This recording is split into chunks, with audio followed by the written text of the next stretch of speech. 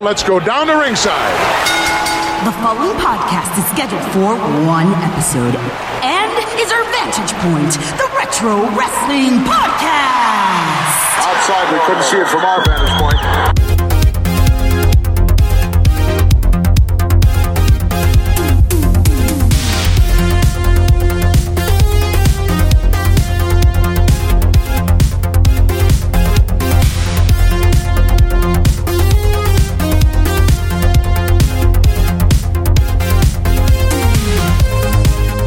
Wrestling fans, and welcome back to our Vantage Point, the Retro Wrestling Podcast. Thank you so much for joining us here on Monday, January the 21st, 2019, for episode number 114. We are here to romp you through the world of retro wrestling. I am, of course, Joe Murata, alongside the one and only Michael Quinn. How you doing there, Michael? Howdy diddy. Welcome back to the show, Michael. Yeah, we're back, baby. We're back, and thank you guys so much for being with us. Another episode. Another episode here. This will be a fun one. We're going to romp you through the world of retro wrestling. We have some cool topics in store for you. But before we get to any of that, I want to remind you, if you have technology like Twitter, you can go on Twitter and find us there at OVP Podcast. It can be a fun time there. You can also email us if you use that at ovppodcast@gmail.com. That is vppodcast@gmail.com. But Quinn, the best place if you want to interact with me, with Quinn, and a bunch of hundreds of other retro wrestling fanatics, Quinn, is over on Facebook. Yes, facebook.web/foot/PC. It's a good website that you can use with your PC or tablet or whatever. Or Mac, right? Yeah, maybe your iPhone, Android phone. Yep. But to find it, you have to go. First of all, you have to open your Facebook app. You type in the search bar, our Vantage Point, Retro Wrestling Podcast, and you hit the button, and then stuff happens with servers and things. I don't really know how it all works. The internet is a series of tubes. Yeah, things go down the pneumatic tubes, right. And then the request pops up in a, how like when you're at the bank. The bank capsule. Yeah, the bank capsule. It says, I want to be part of the group. And then it says approved. It comes back to you. Yeah, this is all after you hit the button, right, of course. obviously. So, yeah, but all these pneumatic tubes. It's a great time. It's amazing the system that the internet is. How they have little worker bees, like people just taking these requests all the time. I don't know. Well, we can thank Al Gore for inventing it, obviously. Yeah, a system of pneumatic tubes. That's right. Invented by Al Gore. Over on our Facebook group, invented by Al Gore as well. You can hang out with me and Quinn and a bunch of other guys, like I said, and we talk about the retro wrestling. We post questions to each other. We post funny pictures. And anyone of any wrestling background is welcome here. It's the Ellis Island of Facebook groups. We like to talk about the WWF, maybe the WCW, maybe obscure promotions, ECW, maybe a little current wrestling. What's funny is we're thinking about this whole internet concept, right, on this show. The way we're thinking about it, I feel like we're thinking about it like if the Flintstones had the internet, like that's how it would work. I think you're right, Quinn, and that's a very valid point. So come on over and check out our prehistoric group over there. Yeah. It's Facebook group. I mean, it is a retro podcast. It is. We even covered the prehistoric age of wrestling. We do. Those pictures they recently found on the wall from years ago, but it was Ric Flair. Ric Flair was on there against Caveman Dave or something like that. Yeah. So anyway, folks, go join the group. Really, it'll be a fun time. Later on in the show, we'll have more information about our Patreon. We do have one at patreon.com/OVP Podcast. And if you use Apple Podcasts, formerly known as iTunes, why don't you shoot us a 5-star review or whatever star review, but preferably 5. And later on in the show, we'll have some information about our friends. But, Quinn, this season, what we've been doing is taking something that was good at one point and then discussing the downfall of it. We've done Saturday Night's Main Event. We talked about the jobber squash matches. And last week we talked about a wrestler. That was your pick, the Ultimate Warrior. The Ultimate Maniac. Yep. This week is my pick, and I wanted to talk about, Quinn, the rise and fall, essentially, of the WWF Intercontinental Championship. The following contest, scheduled for one fall, is for the World Wrestling Federation Intercontinental Championship. The salad days of the Intercontinental title were wonderful, but then they were. The 1990s happened, and that wasn't good. No, that wasn't good. Now, obviously, we all know the story behind the IC title is that Pat Patterson won a grueling tournament in Rio de Janeiro, Brazil. I mean, that's where traditionally tournaments take place in the World Wrestling Federation. Right. Buddy Rogers won his WWF title there, too. One of the only ones I think that didn't take place in Rio de Janeiro, I would say, is like the European title, because remember that was in like Germany or something, the US. and it was a horrible Raw. Yes. And but yeah, most title tournaments take place down there. It's a hot spot. So the real story, obviously, is that WWF had a regional title known as the North American title, and they simply renamed it in 1979 to the Intercontinental title. Now, they claim there was a South American champion. False as hell. Yeah, that was somehow in the tournament or something. That they unified with the North American. Well, maybe that explains the Rio de Janeiro end of it. It's like, well, we had a tournament in Rio de Janeiro. Do it at a neutral spot in Brazil who doesn't give a shit. Right, and we put the North American champion in the tournament. In South therefore, America. we would figure out who's the champion of both. And it was Pat Patterson, as is always mentioned anytime his name comes up in WWF programming, like ever, the first Intercontinental Champion. Yep. The Intercontinental Champion represents a lot of money and a lot of prestige. He didn't hold it long, and eventually Ken Patera became the first big one. Now, in the early days of the title, you had your guys like Ken Patera, Greg Valentine, Pedro Morales, Don Muraco. It was an okay title for the first few years. From what I'm seeing just of some of the 82, I mean, unfortunately, it's during the reign of Pedro. Yes. It's an interesting title. It doesn't seem to pop out at you or anything. Like, there's nothing really special about it. It's just like, yep, it's another champion. It's another title that's not as important. And obviously, the Intercontinental title was the secondary singles championship in the World Wrestling Federation, the world title being number one. Mm-hmm. But I would say, Quinn, that the real peak of the IC title started around 84, 85 with the Valentine Tito Santana feud, which was very well regarded, and some good brawls in that. You could trace back a couple of other things, maybe like Ken Patera's reign. It's like that very was good, unique. Because you are looking at the champion. I told Pat Patterson that I was going to destroy him for what he conceived. He said that he was unbeatable. Well, you were a fool, Patterson. And Muraco wasn't bad. Yeah, Muraco wasn't bad either. But again, Pedro dragged that whole shit down for a while. Yeah, definitely Pedro. But I would agree that it really became prominent from the Valentine-Tito feud. That's kind of like the first thing that mattered. First big one. That was the central feud at the time of the first WrestleMania. They didn't face each other at WrestleMania. Which is weird. I know. There's a lot of weird choices at WrestleMania, the first one, which we'll go over soon. That'll be coming up next month, Like, no world title match always boggles my mind. Yeah, no, I agree with you. So then, of course, Randy Savage gets it from Tito in the fateful day in the Boston Garden in February of 86. And that is really the crest, I think, of the wave, was when Savage won it. There's about 5, 6, 7, 8 years now where it's really good, starting with Savage. Oh, look at this. Oh, he didn't miss that time. He drove that right into Santana's face. We got a new champion. I can't believe it. We got a new Intercontinental Champion, Monsoon. Look at that. He just threw it outside the ring, Jets. Whatever it was. Oddly enough, all triggered by Danny Davis's khaki pants, which somehow is nefarious, according to Gorilla Monsoon. Savage and Steamboat, of course, have a classic match for the title at WrestleMania 3. That's like one of the heights of that belt during that period of time. I still say it's one of my favorite matches ever, period. Right. And you know what? That is the first match in the Intercontinental title history where I think the worker belt label was put on it. Yeah, label or stigma, perhaps some might call it. That match is one of the best wrestled match of its time. A lot of people look back to it as this is kind of where modern wrestling started. Yeah, or at least a huge inspiration. At least I think on the mainstream level, because after North America anyway. After that match, well, it wasn't immediate. It wasn't like the next day on Superstars or something. There was just there was just matches like that. Right. But the point was that this example had been set. And now, that was what good matches were considered, and bad matches were fat guys clubbing at each other, which was every match before that. And WWF anyway. WWF and mostly the mainstream. Yes. I mean, that was kind of what wrestling was thought to be. Which is true. Then Honky Tonk Man did something really cool with the belt. He was so successful as an Intercontinental Champion in 87 and 88 that they headlined B shows with him because people just wanted to see him get his ass kicked, and they did this for over a year. Yep. This was a different approach to the belt. This wasn't a worker's approach to the belt. It was a heel holding it now. Yeah, so this is this is the interesting part of the Intercontinental title, is that it didn't really lose its worker stigma during that. No. It just kind of now it added a bit of flair. Okay, so now the Intercontinental title, not only is it good matches, and it's important, but there's stories to it, right. and feuds, and there's jerks who hold it, and people are gunning for the guy holding it. It did seem like one of the main themes of the Intercontinental title during this time period was that a heel would kind of hold the belt hostage, and you have all these good wrestling faces trying to take it off of them. Brutus, Beefcake, a bunch of people Mr. during that period of time. Mr. Perfect. Yeah, a lot of different guys gunning for that belt.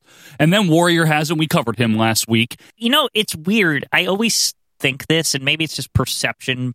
For whatever reason, at that point in time in his career, I always perceived him more as like athletic rather than like a magical force or whatever. Yeah, he was just a power athlete. Right. And like, again, that, I don't know, it like fed into like making the Intercontinental title seem more legitimate. Absolutely. Even though his matches stunk, but like. No, I mean, he had good ones with Rude, as right. we've talked about. Yeah. And that's another great example of the title mattering. You know, this big feud for the IC title with Warrior and Rude, or the big feud between Bret Hart and Mr. Perfect in 91 for it. I would say this whole period, like you said, from like 87 or into the mid-90s.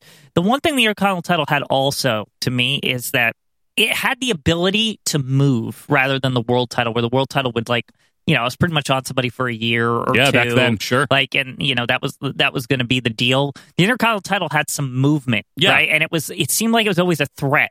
I mean, the frickin' Mountie won it at one point. Like, now in this match, Bret Hart went into the ring against his doctor's advice, and unfortunately for Bret Hart, he lost this match. You know what I mean? Did. Like, yes, I'm absolutely. just saying, it's like it seemed like this belt could move and it was plausible because the competition was perceived as so great. And I'd say maybe another height, a later height in the 90s for the IC title was Bret Hart Bulldog at SummerSlam. You know, that was a fantastic match. Michaels had a good enough run with it in 93, 94, or 93. I would like to say about the Bulldog and Bret, that is one of the rare times that the Intercontinental title main evented a pay-per-view. Yep. I don't even know if that's ever happened since then. I can't think of it off the top of my head at the moment, but I mean, that was a big deal, that match. And then even into the 90s, you had your Razor Ramon, great Intercontinental champion, the perennial, the quintessential mid-90s Intercontinental champion. Yep. And Ramon, again, was a great worker at that point in time. Right. You know, the stigma still was there, and you had guys kind of passing the torch. Yep. You said Shawn Michaels. Shawn Michaels. Yeah. Jeff Jarrett had a honky-esque run with it. Even Triple H, you know, as much as we crap on him, like it felt natural that, you know, a guy like that would have it. Would have the Intercontinental title? Absolutely. Yeah. Now, where would you say the downfall started? I've always maintained around 1998. Well, you always say it's when the belt, like, they remodeled it or whatever they did to it. In the spring of 98, Vince McMahon decides that they want to make their own belt designs and no longer use Dave Milliken's or whatever his name is, Reg Park's belt designs. Mm-hmm. So the IC title, the classic design that we had seen since 1985, is no more. Why?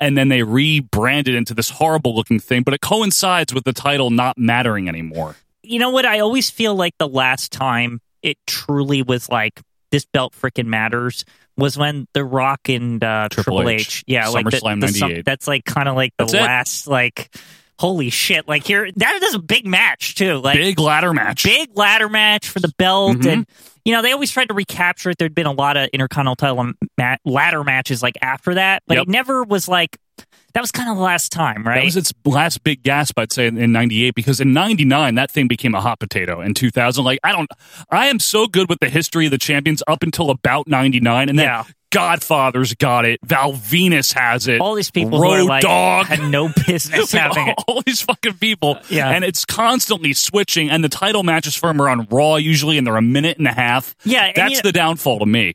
The Godfather's version of the Death Valley Driver. And the Godfather wins it. The Godfather, the new Intercontinental champion. You know how I said before about like almost the threat of movement, right? With the Intercontinental title was what was kind of unique about it. Yep. The problem is that it became like, it wasn't even a threat anymore. It was a guarantee. It was just like, well, it's Raw. This belt's on the line. It's going to change. Yeah, like, that's what it became, right? And a belt can only be as important as it's treated. Not as how important they say it is, but as they treat it. And they did not treat that belt as important, I'd say, from 99 until they retired it in 02, until there was a brief resurgence from the downfall. And you always like this one. Randy Orton had a nice run with it in Randy Orton, great Intercontinental champion. One of the last real good ones. I must admit, during the Legend Killer gimmick, he held it for a couple months, I want to say. 9 months. Which was kind of unique. Something like that. Here's the thing, is I believe after him, and, you know, obviously there was little spurts where it would change a bunch again, over and over again.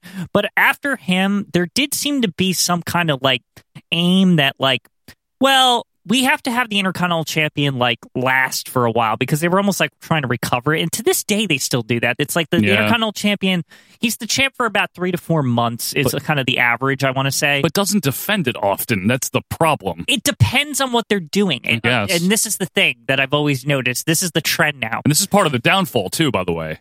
If it's a heel, they never defend it. It's true. If it's a face, it's like open challenge every freaking week for the belt. Like, and this is like Seth Rollins and all these people. Challenge! I just feel like they never found a balance again. Like, it was like, it's cool that these people are being the champion for a longer time, which seems to be the trend now. Like, I can't say that they hot potato no, not anymore. Even the U.S. title, which is like the equivalent. But now there's no big feuds for it anymore. It doesn't feel important. It feels like these every week kind of things. Although you have to give them credit, and I think this is kind of out of necessity. If you've noticed, since Brock Lesnar came in, right, and he's the champion, the world champion, basically, but he's never on the show, right? They have gone out of their way to basically be like, well, all we got is the Intercontinental belt, like, because they've been like, there's been like feuds for it as soon as recently, like the Dean Ambrose Seth Rollins is like that's like one of the few things that's recently. like a major feud for the Intercontinental title. That's but again, it's not because of any like we care about the Intercontinental title. It's because we don't have a world champ over here. Good point. Well, I mean, it's nice that they're finally fixing it almost 20 years later. But I think part of the downfall, I'm going to pose a couple questions to you. Do you think one of it was simply because of the era of the late 90s, the Monday Night Wars, the way Vince Russo wrote TV, that overall all titles were devalued at that time, and the Intercontinental was one of them? I personally disagree that the world title was ever devalued. Maybe that wasn't as much. Yeah. The hardcore, the European. I do think the tag, the Intercontinental and all that, the Intercontinental especially was devalued. Sadly. Because to me, it's a casualty of the time, and I don't really believe it ever really recovered. No, not at all. It never, even now when I'm saying like, wow, there's like main events and major feuds for the Intercontinental belt on like Raw, like today. That used to be a regular The thing is, it's that it's not because like, oh, the most important belt, the Intercontinental belt, right? It's because it's just a necessity. There's no other belt. That's like, fair, Quinn. The reason why it seemed logical that it would main event SummerSlam in 92 is because the Intercontinental title was respected. And they were in England, but yes, it was respected. Right. Think of all the big bouts that they had. Bret Hart versus Roddy Piper, Perfect versus Bret Hart. Not just Bret Hart stuff. Shawn Michaels, Razor Ramon. Like all these big matches where it felt like it freaking mattered. Right. Whereas nowadays it's like, it's got all this baggage, right? Like they're never going to be able to erase what they screwed up in 1999. Yep. They also don't even like go out of their way to act like it's important. They just be like, well, it's the only belt. So, okay. They don't treat it important. Yeah. So do you think that another consequence is that they added more belts as the 90s, came about? Like the European was one of them, and then the hardcore, and then now with the brand split, which they obviously started doing in 2002 and then stopped for a while. There's so many belts. Like, how do you even distinguish the U.S. from the IC at this point? Yeah, that was another weird misstep that I don't really get, because it's not like they had two shows to support like they do now. Right. Like, there wasn't a need for 45 belts. No! Like nowadays, there actually is, because technically, like, people are like, why is there so many belts? Well, that's because there's so many damn shows. Like, well, not even just that. There's the NXT. There's like NXT UK. Yeah, there's belts for that, right? So like, it makes like, if you really think about it, each show has 3 titles, 4 At titles. Least, yeah. But that's not a lot to me. Right. I understand what you're saying there. Yes. I think overall the thing I missed the most about the Intercontinental title was that if you weren't, maybe as caught up in the world title feuds and the picture going on, and even now when you watch old pay-per-views, generally from the mid-'80s until the mid-'90s, later 90s, the Intercontinental title scene was a really good scene. Like, the match for it was generally very good. The people involved in it were good, and it was treated like it really mattered. When the Fink would say, "This is for the Intercontinental," people would pop. Yeah, they'd be like, wow, okay. Holy shit, it's like the Intercontinental belt. And all the great moments associated with it. Even Texas Tornado winning it from Perfect. That big shocker. That was kind cool. of a surprise. Yeah, there's so many good things about the title, and it has a rich history. But in 1999, it all kind of fell apart. And I think you're right, Quinn. It never really recovered. Do you think it ever will, or are we done? It would take some big thing to happen. Something that we can't foresee. You know what I mean? It's like one of those. Because, I mean, if you really think about it, the Intercontinental title got reverence out of the same situation we're in now. A hot feud? Well, yeah, because, like, from 1980 or whenever, like, 79, 80, whatever. Yeah.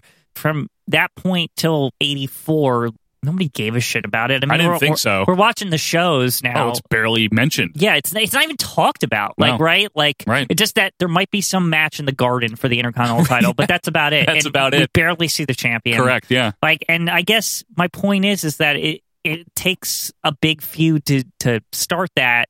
Just some moment or something where it's like, oh, this matters again. But it could happen. It could happen. You think? It really could. I think so too. It depends on the booking or the direction of things.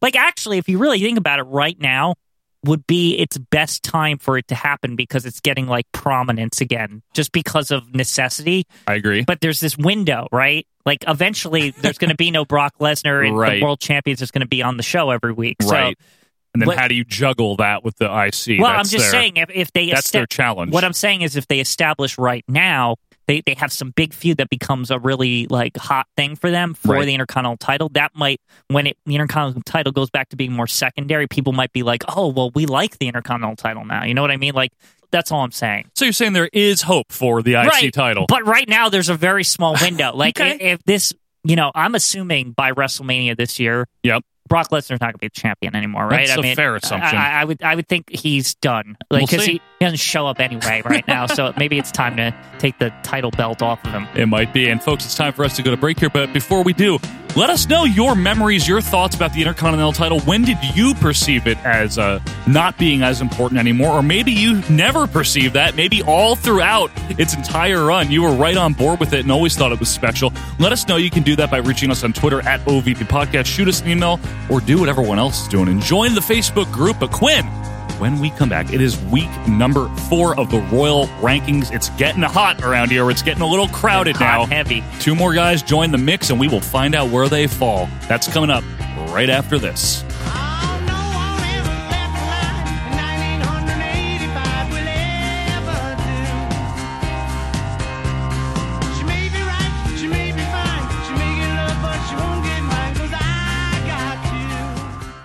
What is this Intercontinental Champion? Just what it says, Mr. McMahon. Last week, Pat Patterson and yours truly were in Rio de Janeiro for the week, where Pat Patterson and 20 of the world's, not the United States, not Northern United States, not Southern United States, but from all over the world, England, France, China, Russia, all over. That is where the tournament was held, and this is the man who emerged triumphant, the new Intercontinental Heavyweight Champion, Rio de Janeiro. Oh, now, Mr. Patterson, what happens to the North American title if, in fact, you are the Intercontinental Champion? I don't know! And welcome back, wrestling fans, to our Vantage Point, the Retro Wrestling Podcast. Thanks for being with us here. It's episode number 114, and it is Monday, January 21st, 2019.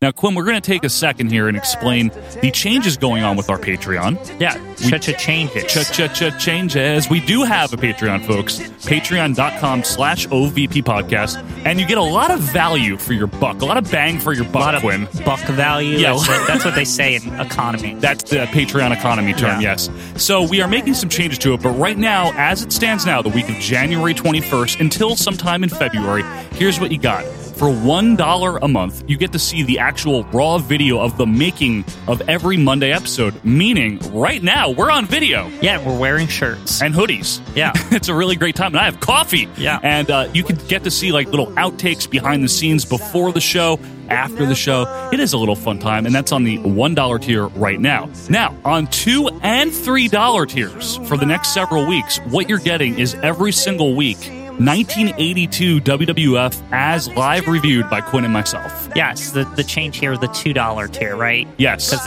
this was a $3 tier thing, but for this month, I guess. Yeah, essentially.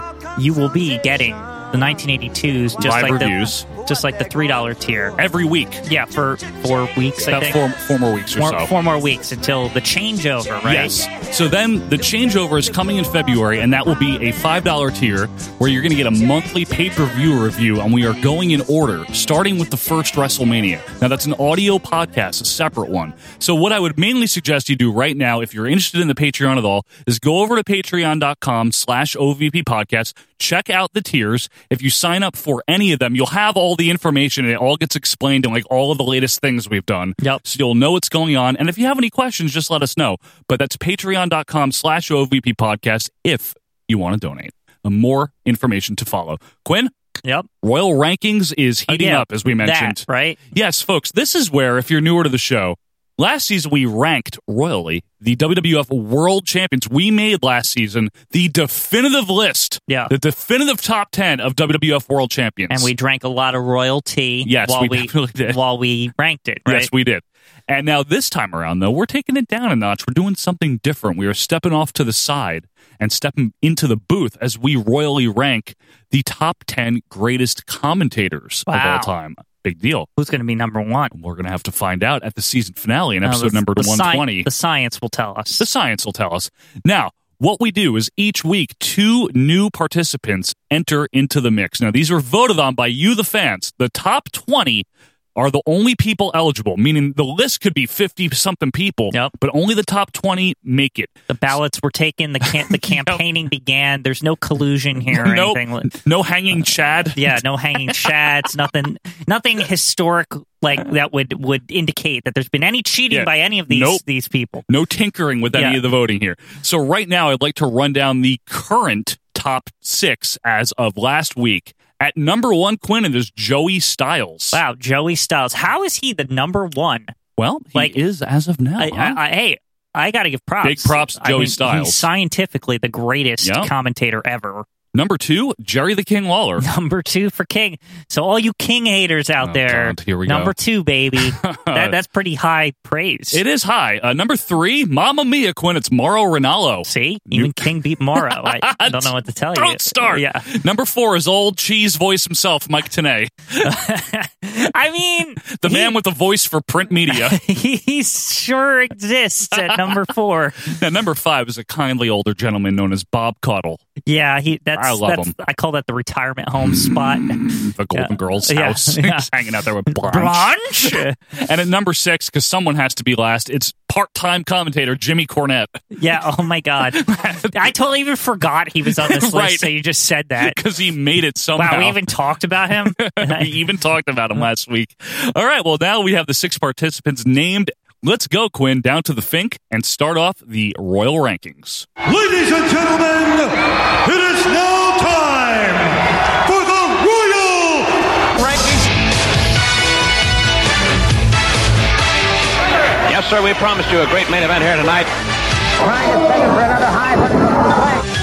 Rhodes touched Sherry first. His name's Fred Catal. Silly name for a Japanese wrestler, Fred. Austin is the champion.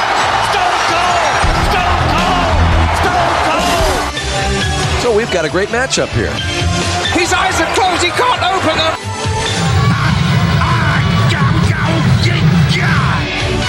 Unaware, Papa Saga pulling for the line. The ring is on full foot and all. Stop! It is the Royal Rankings week number 4. The excitement builds, Michael Quinn. It's building all right. It's building here. Stop! We are building a list, actually, as you know, folks, of the top 10 of all time. We've given you the rundown of the current rankings here, 1 through 6. So let's all find out right now, without any further ado, who drew number 7.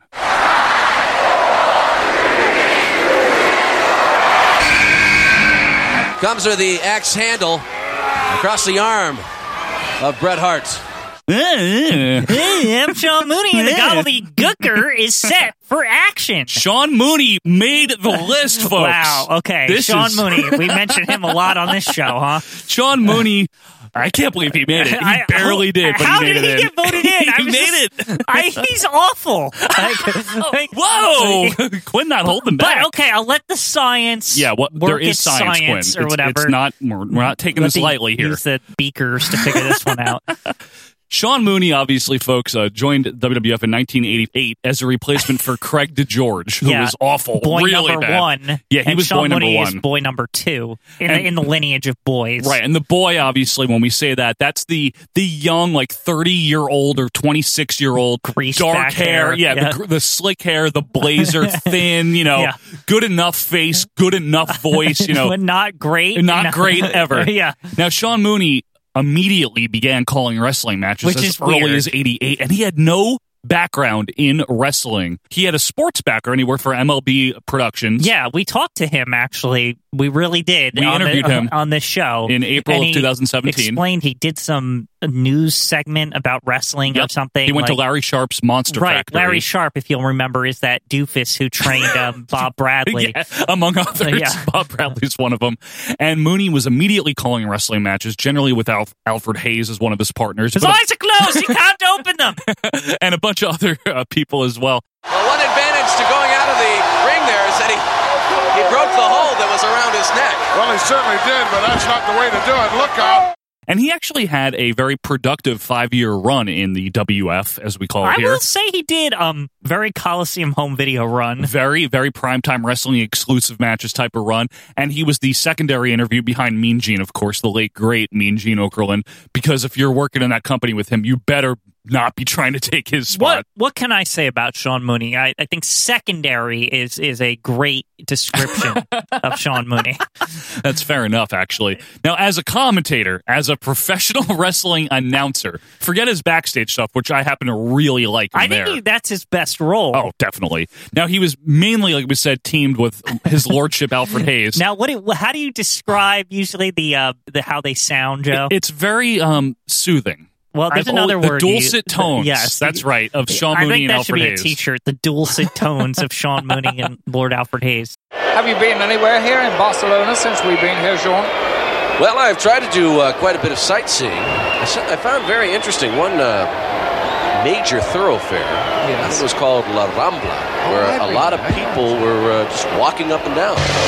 Dozens upon dozens of Coliseum videos, you can hear them starting around 1990 until 1993. They're on a ton of them. And they're on primetime. Like every week, there's like one or two matches where they're on. It's like, oh, Sean, you're so great. Yeah. Well, your lordship. And Sean Mooney's style, let me just put it kindly. How do you put it? At his best, which was probably by the time he was there for a few years, like 91, 92, he's maybe adequate. That's the best I could say. As a play-by-play match caller, as an announcer. He really is. I hate to say this because people get mad because they seem to like him now. I like him. No, this is another guy. Oh. But at his best, I feel like he's kind of Michael Cole on commentary. Like, you could tell he's not as good as Cole. I guess, how do I put it? You could tell that people are telling him, like, this is how you should describe the wrestling. Well, yeah, with Mooney. Yeah, but that's how I think of Cole a lot, too. Well, he's ultra-produced, but all the announcers are these days. One of the things we learned when we did talk to Mooney is that he and Hayes were not, like, they were left to do whatever they wanted when they did these Coliseum things. Well, the Coliseum things, but I think he was just talking about just the segment things. Like, the segment things. Lord Alfred on a train and all that bullshit. Like, because he was talking about how, like, they had, like, a utility closet full of props or something. Yeah, and they would just go into it and find shit. And basically, like, they would just think of shit up just to, like, I don't think there was any direction whatsoever. It's like, well, it's this theme. Okay, have fun. Commander. Yes? We seem to have intercepted a signal. A fan request from England. Give me visual. Now, I will say this about Mooney. To be fair to him, a lot of the stuff that he and Hayes commentated on, which is mainly, again, Coliseum video stuff and primetime exclusives, they had no investment in. It wasn't live. They're in a booth in Stamford for God knows how long, at God knows what hour. Well, they don't care. They did have a little bit of investment. I mean, they wanted to know what little Timmy wrote in for the match of the month or whatever. But I have seen Mooney in an actual ringside environment. He did a bunch of house shows in '88, sometimes with Gorilla with Mooney. Yeah. One of the best teams was Bobby Heenan and Sean Mooney in the MSG house show, January of '91. And I'm your host, Bobby the Brain Heenan. I was going to introduce you, Bobby Heenan. You don't have to. I was kind of expecting perhaps Lord Alfred Hayes or Gorilla Monsoon. I was expecting to be here by myself. I guess I am. It's actually kind of weird in my brain to think of Bobby Heenan and Sean Mooney interacting for whatever reason. They certainly did. Because they did a bunch, but they didn't that much. Or I guess in comparison to how most announcers intertwined over the years. Right. Like Bobby and Sean Mooney were a rare pairing. You're right about that. So Bobby, like, reacting to him in general, like, even when they would, like, throw to him, he always had, like, some snide remark. Kind of like disdain for him. Yeah. So far, no man has been able to withstand the incredible strength of Crush as he continues Mooney! Why do you waste your time doing the event center? You don't do a good job. Mooney is a match caller not great. We'll get more into that, I guess, with ranking time. He never had a signature call. No. He did say the flawless one for Mr. Perfect a real lot. He did say encounter a real lot. It's weird because he tried like gorilla-isms, but with his own spin on them or something. Right. He was okay, though. It's not like when you listen to him, or when I at least listen to him and Hayes, it's not offensive. It's not hard to listen to. No, I'll give him that. It's not He's offensive. pleasant. He's fine. They don't care about what they're watching. They're just doing their job, you know? It's usually entails Sean talking about some goings-on in the World Wrestling Federation and stuff like that. And one of the more telling things, Quinn, is on the tape, I think it's Smack 'em Whack 'em, there might be another one or two, where it's mainly Hayes and Mooney, but there's the one where it's Smack 'em Whack 'em where Bret Hart faces Ric Flair for the world title. Yeah. Like, they just bring Gorilla in for that, even on Coliseum. They're like, we're not fucking around here and having Sean Mooney call this match. So I guess what you're trying to say is the most telling thing is that if anything important happened, they would make sure Sean Mooney was not involved with that. On commentary. Yeah. And to Mooney's credit, to be fair to him, he flat out admitted that he wasn't good at it and didn't want to do it. Didn't he kind of say that? Yeah. When we talked to him, he was like, no, it's terrible. I don't know why I did that. You know, like he was nervous, as I don't blame him for being. I mean, you're calling wrestling matches. Do you think the reasoning behind like why he was put in there, because he didn't really comment on this other than like they said, okay, here you go kind of thing. Right. But do you think the thinking behind the scenes, especially by Vince, was like, oh man, if he's really good, I can finally get rid of that fat Gorilla Monsoon? And no, but I just mean that like because he wanted this look or whatever. He wanted this. Vince always wanted the specific type that he finally achieved with Michael Cole. Yeah. Because Cole, I guess, just knew how to work with him. That's what I'm trying to say. But it was more like Gorilla didn't want to do that forever either. Yeah, I guess. That's the other thing. And there's only so many. They had so many shows back then that needed commentary. Superstars, Challenge, Spotlight, house shows, primetime exclusives. Gorilla can't do it all. Vince certainly didn't want to do it all, so they needed like another announcer. That's why they got Shivani. Yeah, in '89. Shivani was fantastic, awesome. but we'll get to him later. I hope we will. I hope he made it. If he's not above Sean Mooney in this voting, I don't know. There's problems, you guys are crazy. Yeah. But back to Mooney as an announcer, I guess, I think they probably put him on the unimportant shit to test him out, certainly. They paired him with Gorilla a few times, and even Jesse and Gorilla once with him. Now, I must admit, get his feet wet. They must have not thought that he was absolutely horrible, because they did throughout his whole run keep him doing like commentary. Yeah, and I don't think he was horrible either. Yeah. Honestly, I really don't. I think he was just whatever. Not even average, he was just whatever. And we'll find out exactly scientifically where he falls later on, right? Yeah. I mean, it'll be interesting to see, because science, Quinn. Yeah, science. It rules on this show. Him and Hayes, Mooney and Hayes are a fun team because they're so... That's one of the things. Listen to a match with them. They're just making shit up half the time. I know. They don't care at all. You know what? In a good way. That's kind of the charm of it. It's right. I think a lot of people nowadays, they think, oh man, Byron doesn't know what he's talking about or whatever. Whoever they don't like nowadays. Yeah. Well, but no one likes Byron. Yeah.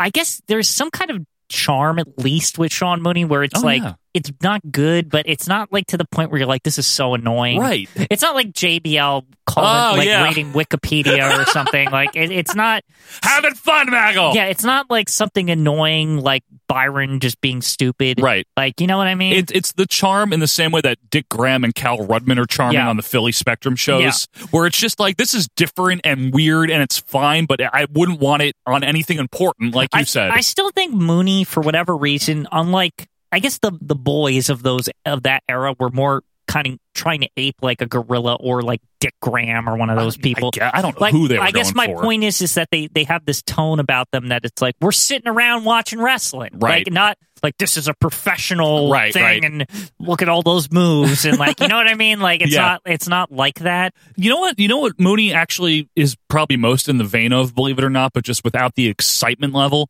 David Crockett. Yeah, I don't know. Crockett's more. If Mooney was more excited, I feel like the excited level. The excited level is what makes David Crockett David Crockett. Well, nothing else is really that good about his announcing. You guys better voted him in. I love Davy Crockett. He's great. I know you do. But Quinn, I think that'll do it for Sean Mooney. Why don't we find out now who drew number 8?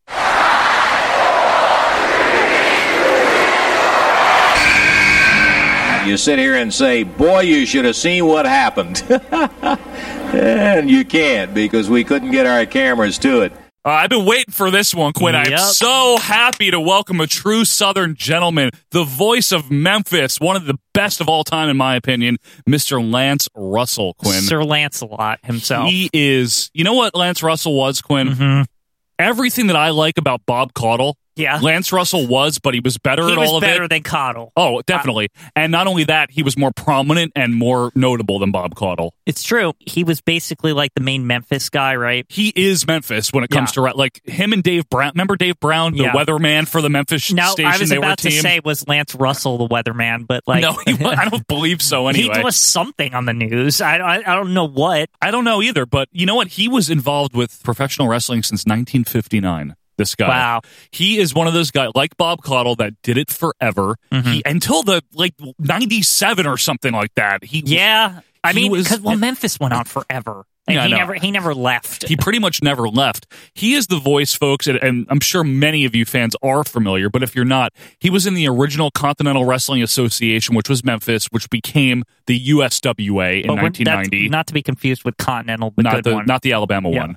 And he was the Gordon Solie, so to speak, of that territory. That's probably the best comparison. I feel like him and Gordon are somewhat similar, although I feel Lance was more animated. Oh, he was. Yeah. Lance would talk back to the wrestlers in such a funny way, to the heels, like, oh, get out of here with that. One of the hesitations I had of coming back here was the fact that I knew I was going to have to listen to that mouth that hadn't gotten any smaller. There's something about Lance Russell. He comes off like he feels like he thinks he's professional, like at least his character. Yeah. Right? Like he thinks he's like really professional and like this wrestling, like these people are very wild and crazy, you know what I mean? But I mean it in like a good way. It's not like he's like shitting on the product. No. It's like it's kind of like he like dismisses the heels kind of thing. Yeah, you know what I mean? kind of like Gorilla. Gorilla's a little I can't. Gorilla's a little more pointed about it, right? Yeah, like Lance Russell, it's like, get him out of here. Yeah, just I don't care. Yeah, get out of here with that. You big jerk.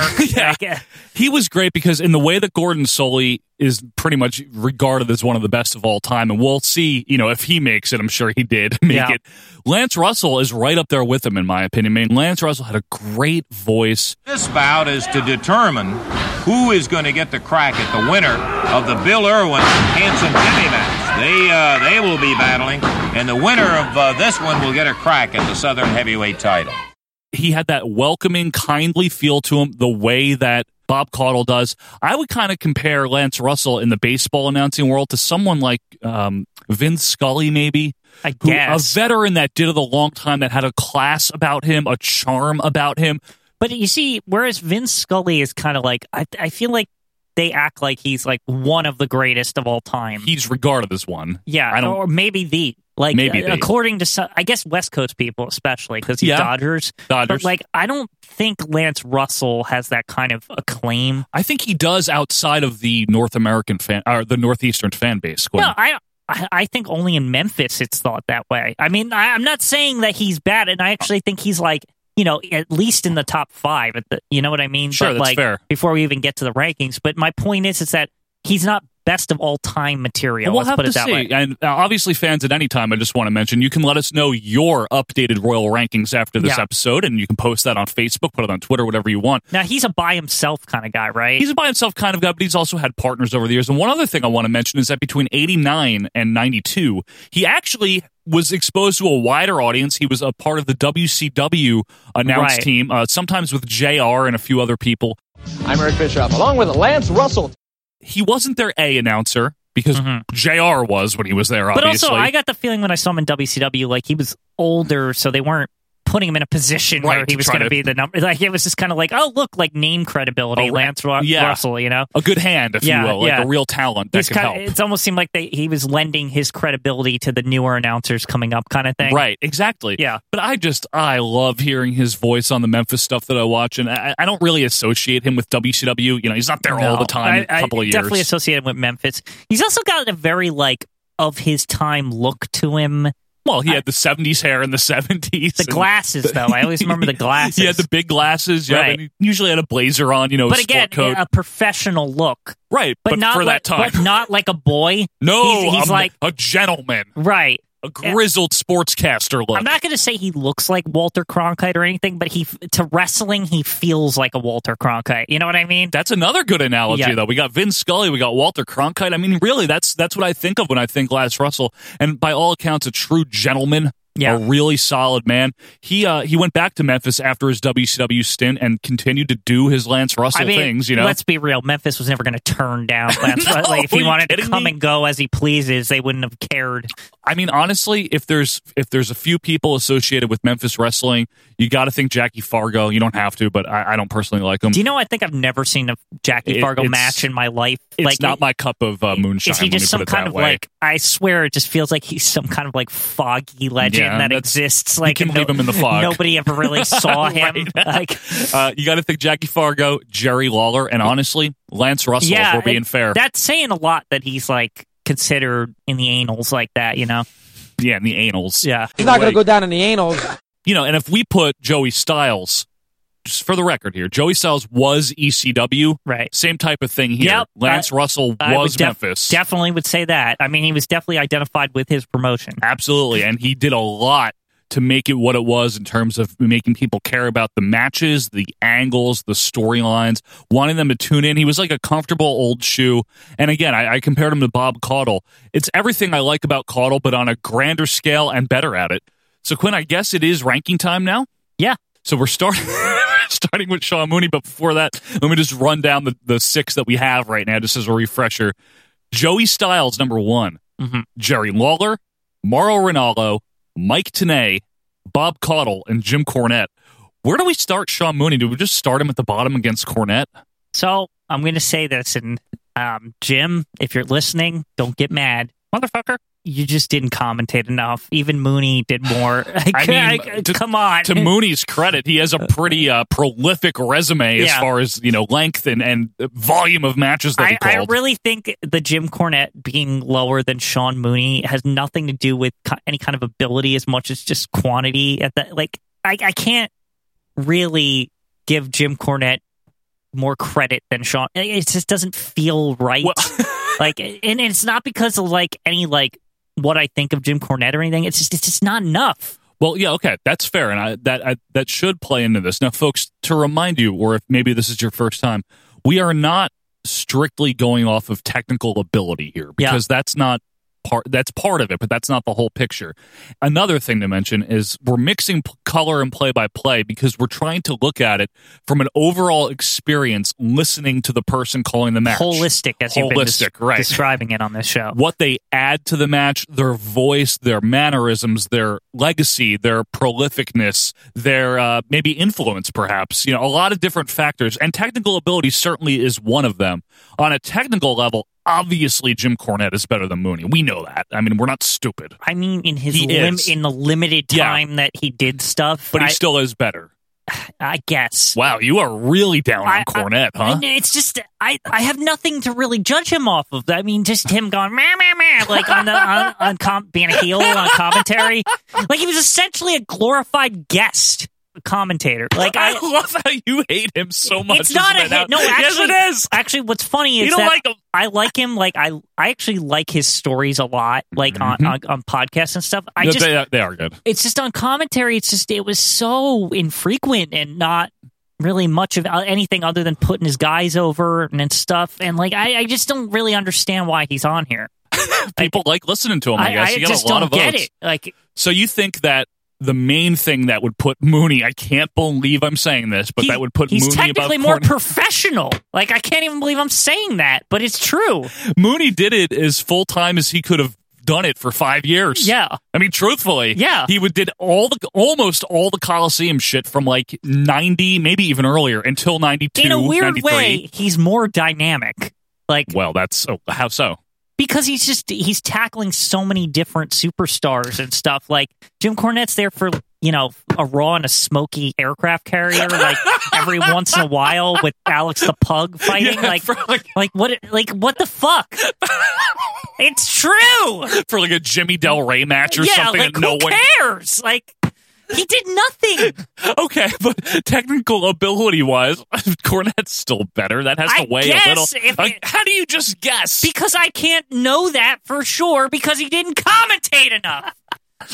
It's true. Are you trying to tell me that there's no way Cornette can trump Mooney here? If this is scientific, right? It is. I need mitochondria are over here and everything. You need a lot of experiments to prove your point, right? Yeah. I just don't have those experiments with Jim. I don't have the data. The data's not there. We do have goggles on, though, in our lab coats. Right. We're wearing that right now, folks. Right. The clipboard only has like 2 entries for Jim Cornette, where it has 45 for Sean Mooney. How is that a fair comparison? And Mooney and Hayes, man, they made one hell of an interesting, weird team. I'll give them that. They're charming, I have to say. Yeah, but Cornette's entertaining. Yeah, but he's like, again, he's with Vince or something once in a while. Yeah, and JR and WCW, like we mentioned, he had a stint with him there. I feel like he's a guest commentator, like most of the time. Yeah. He was like, when it was Raw, he was basically on Raw when King was unavailable. Yeah, which was like 4 times a year.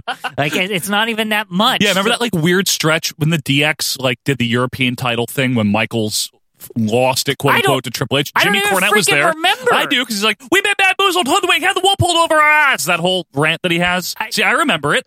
Yeah, but he's prolific. Well, you remember 1 week from 1997 or something, and 95, and he was on the first SmackDown. This would be like putting Shawn Michaels in for his like month on commentary. Hey, it was like 6 weeks, Quinn, and then sometimes in 98 for no reason. Remember? Yeah. Oh, the Brawl for All is good, Vin Man, or whatever. I guess all I'm saying is Sean Mooney. It just, the numbers don't, the data doesn't lie. Fine. There's just more data. Okay, so we're officially going to move Jim Cornette down. Then we can agree on that. He cannot be. Okay. I don't see. Some real shithead's got to get on this list for Jim Cornette not to be number 20 at the end. You really think so? Yeah. You're calling it now? I mean, it's possible, Quinn. But I mean, we thought so with Randy Orton before, that Orton would be like really low. Last season, yeah. And then Eddie Guerrero reared his head. Yeah. All right. Well, then Mooney and Caudle, I got to go Caudle, but present an argument or agreement. I would have to go Caudle, too. Do you think it's just because Bob Caudle's a better announcer overall? Yeah. And that's all there is to it. So here's Mooney's problem is once somebody has comparable data, he'll always lose. Like, I think that's fair. That's he's just not as good. And like we were talking about when we were like just discussing him, like you would describe him as like second rate or whatever. What was that? Number 2, basically. Secondary. Secondary. If he's Bob Caudle is. Well, he is very secondary also. I think Sean Mooney is more thirdary. More thirdary, I guess. Is that a word? Yeah. Can be. I agree with you, Quinn. Bob Caudle, again, while maybe not the most prominent wrestling announcer, he certainly has an impressive career. He was the main guy in Mid-Atlantic. He was also the main guy in Smoky Mountain, and he was a tremendous help to the NWA product overall with Gordon Solie. I think one of the best ways to do this is say it's WWF, right? And it's during any time period where one of the main announcers, like Gorilla's out sick or which happened sometimes. JR's out sick. Which happens sometimes. And, whatever. And say you have Bob Caudle and Sean Mooney on deck. Which one do you pick to go up to the plate? Like, I mean, overlooking the fact that Bob Caudle never worked for the WWF. I'm just saying, like, ability-wise, you have a roster and those two are on it. I'm going Bob Caudle, right? Exactly, of course. And that really says all you need to say. Well, who would you rather hear call any kind of championship match? Bob Caudle or Sean Mooney, right? Exactly. They would never trust Sean Mooney with a championship match. And what I like about Mooney, like I said earlier, is that he'd be the first one to admit that he doesn't have an ego about his announcing. He knows that. We're not saying anything. I think Sean Mooney is probably stunned as it is if he heard this and heard that Jim Cornette was lower than him. Well, he's too busy getting his T-shirt ready for his Patreon reward there. Well, $240 and you get a free T-shirt. Well, we won't go into that. That doesn't work into the science. The Sean Mooney Patreon. There's no financials here involved. But I would say that Sean Mooney's final place today is definitely going to be below Bob Caudle. And I'll agree with you with the Jim Cornette thing because and only because of the data. We don't have the data. I can't without data, I can't do anything. Which one of our fans is going to give you shit for this one, Quinn? Is it going to be Tony Chirichetti? But is it going to be Chuck Mess? Okay, anybody who gives me shit, right? Go find me a record of every single thing Jim Cornette called, because I guarantee you count it on maybe maybe if you had 4 hands, maybe Goro could count it. Yeah, is what you're trying to tell me. Goro could count it. Yeah. Okay, so with that said, we'll put Sean Mooney into number 6, and Jim Cornette moves down to the number 7 slot. Quinn, where do we start Lance Russell? I'll let you pick where we start him. How about number 3? Morrow. Okay, we'll start at Morrow. I think so because I think he's better than Tenay without really having to debate I that don't have heavily. to really think about that. I think that Morrow is... Morrow's an interesting comparison, actually. It is. Morrow is decorated in terms of his diverse background of announcing. As we mentioned last week, he's announced fight sport, as you put it. You know, real fight sport. Elite XC, UFC. I don't even know what Elite XC is. It was but another he's apparently MMA announced thing. it. So. Strike Force, boxing, New Japan stuff. Right. Obviously now WWF and NXT. Morrow's got a tremendous voice. I personally like it. I don't know about you. In a short time, if you really think about it, Morrow's resume is pretty damn impressive. It really is, and he's a big fan of wrestling, too. Right. And his enthusiasm, for better or worse, as I mentioned, shines through in the way he announces, which you couldn't say about fucking Sean Mooney. I'll say this, whereas some announcers...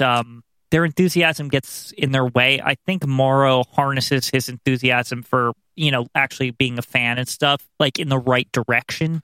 I think he uses it for good and not for evil, if that's what you mean. Exactly. He's not John Sterling just trying to get himself over. I like to say John Sterling because Sterling became a fucking parody of himself. And I know some people will be like, well, what about the Mamma Mia call? But that's kind of like, that's just his like signature, I suppose. JR said, by God, all the time. Yeah, exactly. I think Mamma Mia is just his like, that's his by God choice. Or whatever. Yeah. Or like puppies, JR. Like it's Stop. like, but you Don't know bring what I mean? that up. Like I know it's his catchphrase. It's his catchphrase. I mean, Gorilla had a ton of, they're called Gorilla-isms. Yeah, you know? exactly. So it's like if anybody's getting on Morrow for that, I know. It's a weird choice. I just feel like Super Mario said that. Mamma mia. Yeah, but he's Italian, right? So like that's kind of the point. Super Mario is also a cartoon. I actually think Mamma Mia for an Italian announcer is actually kind of that's kind of cool. Actually, I don't mind it. Okay, because it's also like oh my God, like Joey Styles. Had that. Like that's how Morrow uses Mamma Mia, right? It's like somebody goes to a table, he's like Mamma Mia. Yes. All that said, though, Lance Russell's better than Mauro Ranallo. By far. I think it's fair to say, Quinn. Yeah, he's just more professional. Like, he's more professional, and he's like he did it for like 40 years. And that's, saying he's more professional, that's actually saying a lot compared to Morrow, because Morrow's very professional. Morrow's awesome. Like you know what I mean? Professional to say somebody's broadcaster. more professional than Morrow is actually like, wow. Yeah. That's actually pretty impressive. I agree with you, but I think that a few things just put a couple of things put Lance Russell over the top here.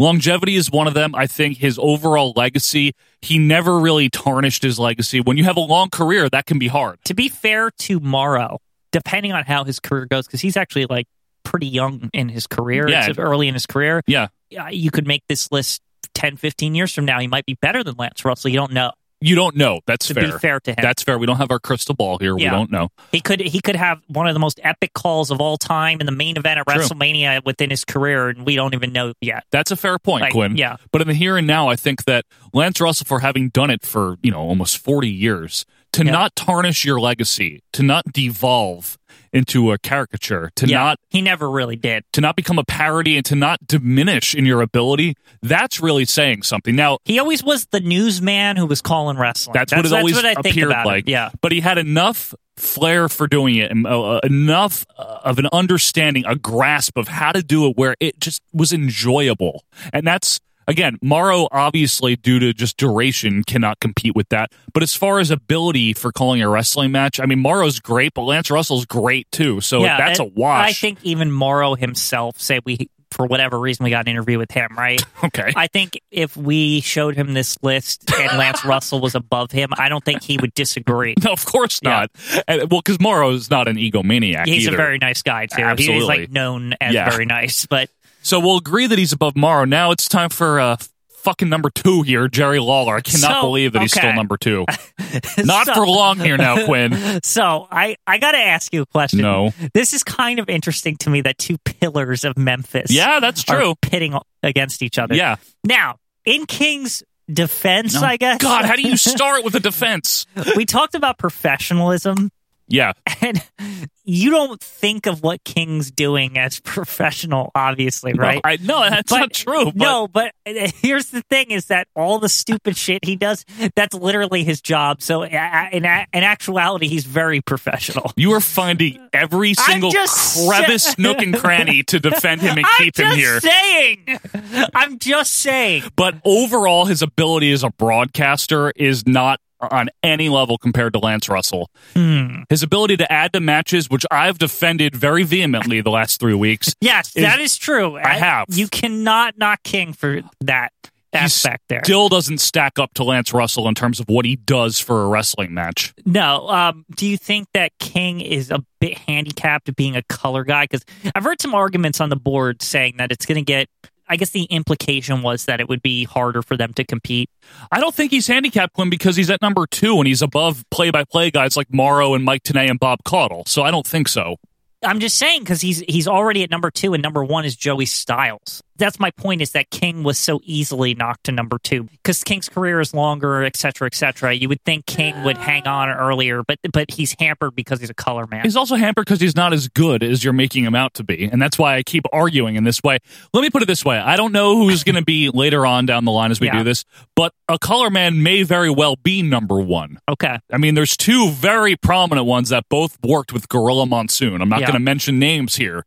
That both worked with Gorilla, that might be considered by people to be the greatest announcer of all time. True. So it's not just their function, but how well they are at doing their job. Yeah. And I know you love King. And look. Listen, I'm not crazy either. I don't expect King to be anywhere close to number 1, but I just want to be fair to King when he gets brought up against somebody. That's all I'm saying. I don't want him to just get dismissed as Puppies JR and that's it. And I agree with you, and I think that we're doing our part here in preserving and maybe helping rebuild the structural integrity of King's legacy as an announcer, because besides Puppies JR and all that, he could add to a match, again, when it called for and when he was in his prime as an announcer. Yeah, and we're in the rarefied air right now. That's the other thing, is Lance Russell needs to prove here why he's here. I'm just saying. Lance Russell is here because he helped make Memphis. I mean, again, Jerry Lawler did probably But Jerry more, Lawler was a wrestler. But he was a wrestler doing that, right? And occasionally a commentator. So Lance Russell is every bit as important, I think, to Memphis wrestling. Well, maybe not every bit, but very close to Jerry Lawler. On that very point, can I say one thing? Yes. Whereas Russell's important to his scene, right? Hugely important. Would you say Lawler is just as important to his Attitude Era scene? Because you did say you did say many times that he was, one of those major voices, part of the soundtrack. You remember him. I will say this: JR and Jerry Lawler were the best team that WWF could have possibly provided during that period of time. Right. King was no doubt about it. You know what I will say about King in that respect, and this is something we didn't mention, but I think the fact that King was a heel in a time where we were blending the heels and the faces, shades of gray, it lended a lot to understanding, especially for people just getting into this shades of gray thing. Right. It lended understanding to whose side was what. True. Based off what King was rooting for. Yeah, and until about 2000. Even sometimes when King would be real, I think that lended to the shades of gray. Sometimes you'd be like, why is he rooting for him? True. You know what I mean? And that was his best period, I'd say, as an announcer, was from maybe about 94 to 98. And then a lot of that was with JR or Vince. And King was the last true heel announcer for a long time until recently. Until JBL. But still, all these nice accolades for King's few good years as an announcer. Lance Russell had 40 of them. That's true. And Lance Russell is just a better wrestling announcer. Yeah. I just wanted to, I think Lance Russell is above him. Okay, good. But I just wanted to give King, you can't, because when you're talking this high up, you just have to be wary of just putting someone up.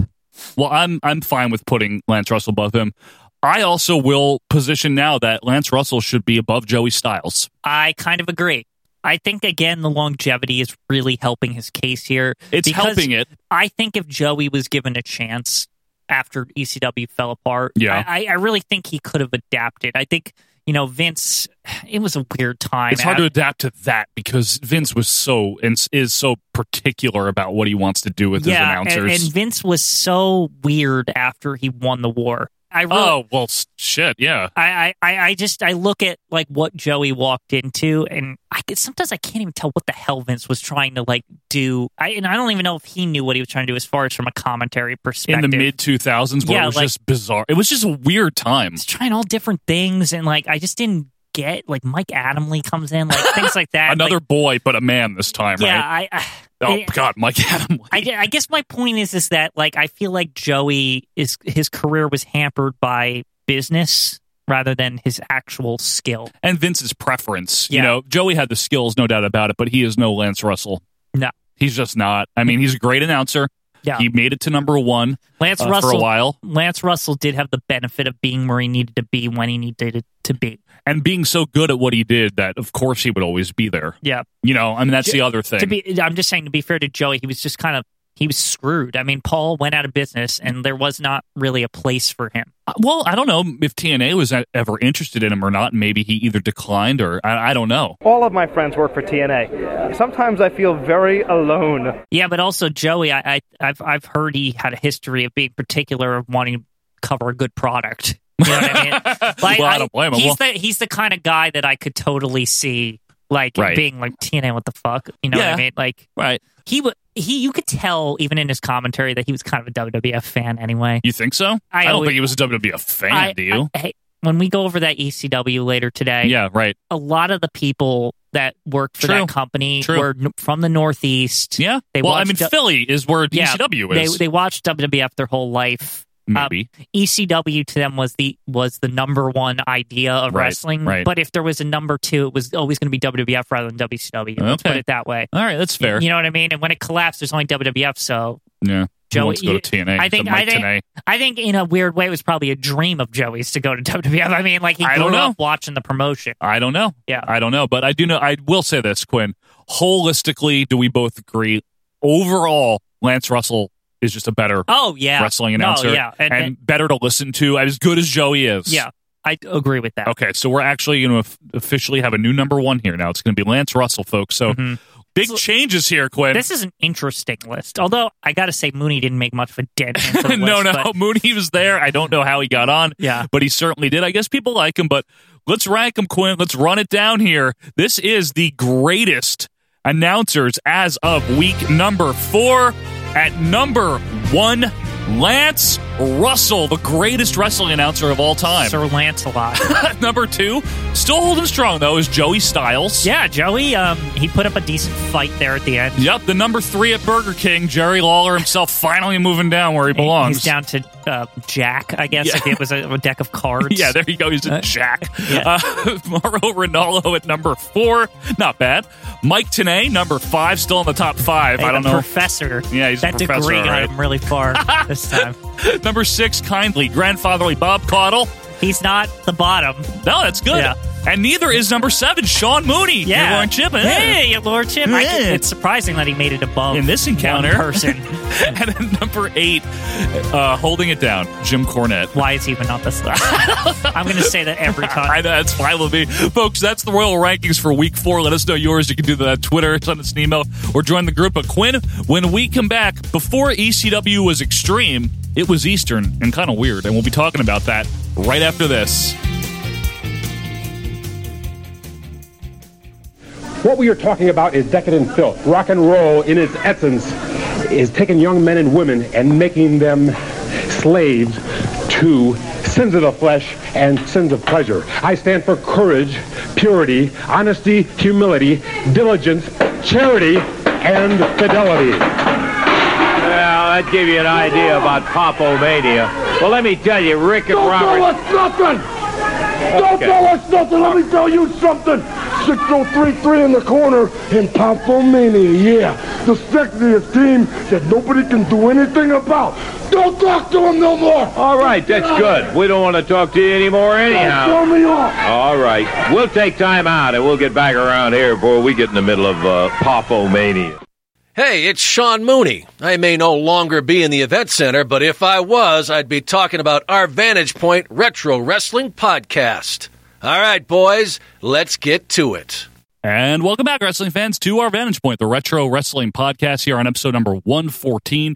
And before we review something, I want to remind you, believe it or not, Quinn, there are other wrestling podcasts out there. Oh, are there? There are. They're not all hosted by Conrad Thompson.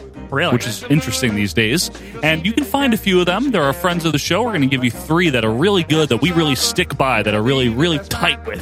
Check out first the Wrestling Podcast About Nothing, WPAN. It's hosted by 2 guys that have actually worked in the wrestling business. One of them is an independent wrestling referee that alleges he is currently on an extended hiatus, but we think he's just retired. He's retired, but I've heard some rumblings. Maybe he'll come out of retirement. For AEW. Yeah. Or maybe the Crockett Cup that's coming up. Right. And his name is Mean Mike Crockett. He is the meanest of the mics. The biggest of the daddies. And the most retired of the referees. And he hosts a show each and every Monday with an actual wrestler. He is ROH's own. One half of the Bouncers, Quinn. It is the Kingpin, Brian Malonis. The Wine City Whaler himself. That's right, teaming up with the Beer City Bruiser.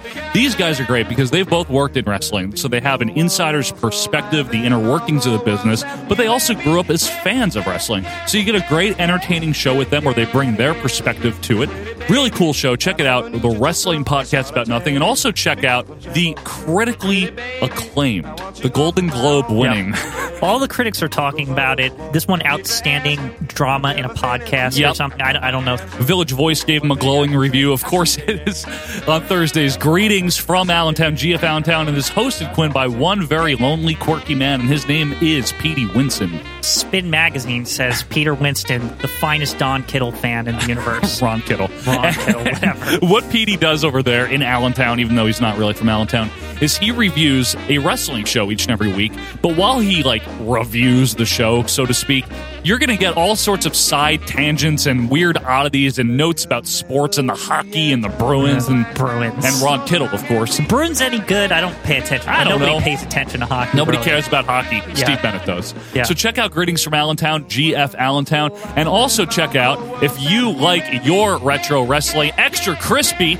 you can check out the Southern Fried Brethren of ours. That is Mike Mills and Booking the Territory. Now are they spicy crispy or just original recipe crispy? Well, you can get both, actually, because they do 2 shows. Oh, really? Yes, they do. Which one's the spicy one? The spicy one is Smoky Mountain, because they review the Smoky Mountain, and they also do NWA The Crockett Era. They're in 87 right now. That's because the Smoky Mountain is smoked. Yes, so that's where the spice is. Spice there, that's right. It's the unprofessional wrestling podcast. It is Booking the Territory with Mike Mills. Check that out. So that's our 3 friends of the show. It is the Wrestling Podcast About Nothing, Greetings from Allentown, and Booking the Territory. But Quinn, we are reviewing something. This is your request. Well, I'm a big fan of this promotion here. Yes, you are. Folks, what we're reviewing here, you can find this on the WWE Network if you have one, and I'm sure there's alternate means to obtain it, but we are using the network version. You needed alternate means before recently, actually, because this was not on there in the initial dump. Very good point. It was not on the initial dump. It's the first ever ECW Hardcore TV, and it is from April 6th, 1993. Now, a quick background on ECW, just so you have an idea here. The precursor of sorts was a promotion called the Tri-State Wrestling Alliance, Joel Goodart. And when that folded in 1992, Todd Gordon happened to be a partner in that promotion, and Todd Gordon had wanted to be involved with wrestling. So he founded here Eastern Championship Wrestling in Philadelphia. Very Eastern. Very championship. A lot of championship. Yeah. Very. And some wrestling. Some wrestling. Yeah. And Todd Gordon here had Eddie Gilbert as his booker. Now, as ECW went on, in the summer of 1994, it underwent not only a name change, but basically the aesthetics finally. It had been building and building and building. Complete revamp. They finally changed to Extreme Championship Wrestling. Now, Eddie Gilbert left in, I believe, September of 1993, and Paul Heyman... Pretty quickly. Yep. Who was previously known to the wrestling world as Paul E. Dangerously, a heel manager in WCW and elsewhere before that. Right. He took over the book and eventually became the owner of ECW in 1997. But way before all of that here, in 1993, they taped their first show. And this is taped in mid-March of 1993. I'm gonna say this about this show first before we get started. This is a weird thing. You could tell it's rough around the edges. Very. You see the roots of some of the people who would actually more so become the jobbers of ECW. It's true. It's true. But here they're not jobbers yet. They're kind of all they have. Yes. You know what I mean? Now, this was the little promotion that could at this point. They would self-admittedly have very poor production. during this period of time. Very poor lighting. Not a lot of fans, but people did come to see this stuff. But this wasn't out of laziness. No! This is just lack of funds. Yeah, they just didn't have the ability. Right. Like lack of ability, lack of structure, internal structure. Resources. Resources, lack of experience doing this. And when you think ECW, the typical wrestling fan that thinks ECW, you think the grit. You think the wild, rowdy fans chanting ECW. You think blood. You think Raven, maybe Tommy Dreamer, Beulah. You think the Dudley Boys, right? Blue Meanie, Sandman, Balls Mahoney, the Rotten Brothers, even Pitbulls. Yeah, this has none of that. Well, it has. one thing out of all of that, but and you think Joey Styles. But he wasn't here. You don't even have him here. Joey Styles would join in September, for the record. But let's get right to it, Quinn. This ECW, April 6, 1993, and we are greeted with kind of a cold open of the Eastern Championship Wrestling logo in what looks to be like Microsoft Word art font. Yes, and I also want to note that it came up with no music at all. Like, it was just like, I thought like the audio was broken at first on the, I'm not kidding. Yeah, like, no. Because sometimes my soundbar takes like a second for like the audio to like kick in. Very fancy soundbar. But no, that was actually how it was. Yeah. Because I like went fast forward and then rewound it back. It's an old trick I learned. And no, there's high just tech. There's just no there's no audio. There's no audio just for that part. And then out of nowhere, like a jump cut to the generic rock music kicking in as we get clips of those ECW staples in the intro. You know, guys like Jim Neidhart and British Bulldog. Yeah, weird. Fat Don Morocco, Nikolai Volkov, Jimmy Snuka, Ivan Koloff, and of course, Quinn, your favorite, Sal Palomo. Yeah, once he became a hairy barbarian or something, your favorite wrestler, Joe. Sal Palomo. At least, you know what? Started. I will say this. He doesn't have the strap. He doesn't have the strappy things. He has some other things. We are here from the Cabrini College Fieldhouse in Philadelphia. Yeah. And our announcers here, we got Jay Sully with Stevie Wonderful. My name is Jay Sully. I'll be bringing you all the play-by-play action this evening, along with my co-host, the official color analyst for the ECW, Mr. Stevie Wonderful. Who are these people? Like Jay Sully. Well, we got Gordon's son and like Stevie Wonder or something. Yeah, Stevie Wonderful. Did they just put a full at the end of it? Like, that's it? That's it? Sully looks like he's late for a game show hosting audition or something. But like not like a game show on national television, like Game Show Network. Yeah. Like original. Original, yeah. Like a pilot for something like that. In a moment, you're going to participate in a brand new game show that we call How Do You Like Your Eggs? Wonderful looks like a thin Oliver Humperdinck. Or I don't even know how to describe Stevie Wonderful. Clean Pete Doherty. He's I'm not sure. Puffy. His hair is he's puffy. Not good. And he looks like he should be wearing a white glove, like you said, like Humperdinck or something. He looks like he should be in Whitesnake. Yeah. This is on Sports Channel, Quinn. They're very super excited about this. They're so proud that they're on Sports Channel. Remember Sports Channel? What did that become? Does anybody know? Fox Sports? Okay. I think. So it was just gobbled up into the I Fox. think so. It's by FS27 now or whatever the fuck.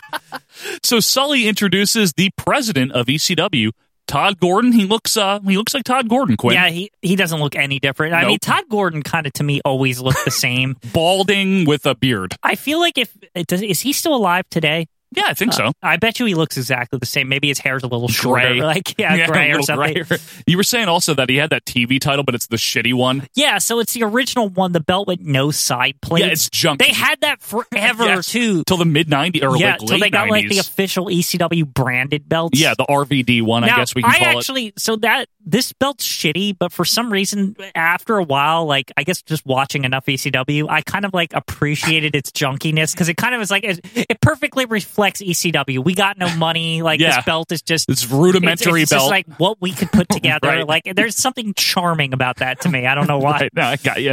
Stevie Wonderful on commentary seems to be doing like a 1988 DDP impression, which is not a compliment. Batten down the hatches. Here we come. Gordon mentions the TV title tournament tonight, which is ECW style. I don't know what that means. He has a special announcement, Quinn. There's going to be a third man in the booth tonight, and Todd Gordon says it's one of the greatest wrestlers of all time, the living legend, Eddie Gilbert. What? So Gilbert comes out. He's got a rather festive, multicolored polo shirt on. They definitely didn't mean him, right? No, I wouldn't think so, because Gordon's like, no, I'm not putting up with your shenanigans. I've got the real third man in the booth, the real living legend, Terry Funk. Okay, well, thank God it's not Bruno.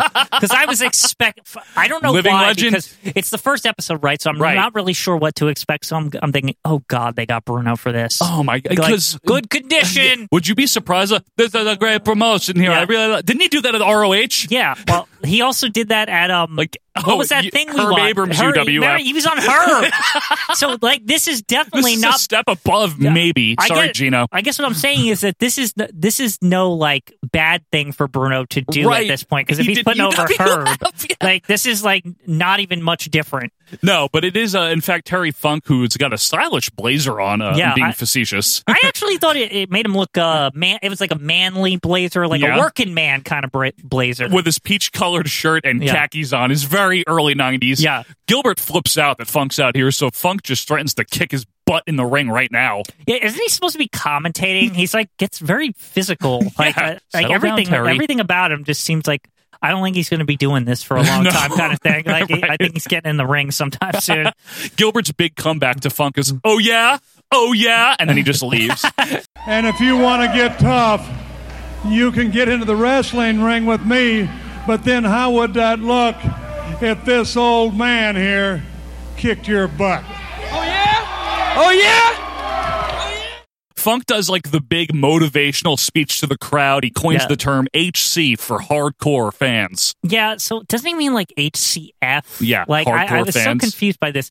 And this whole the fans are good, wrestlers fight for them, blah, blah, blah. Yeah, like the we're doing this for you. These are really good fans. This for the HC fans or HCFs. That didn't catch on. Yeah, was he trying to like make like a T-shirt catchphrase or something? It's like on day one, I'm an HC guy. I'm an HC guy.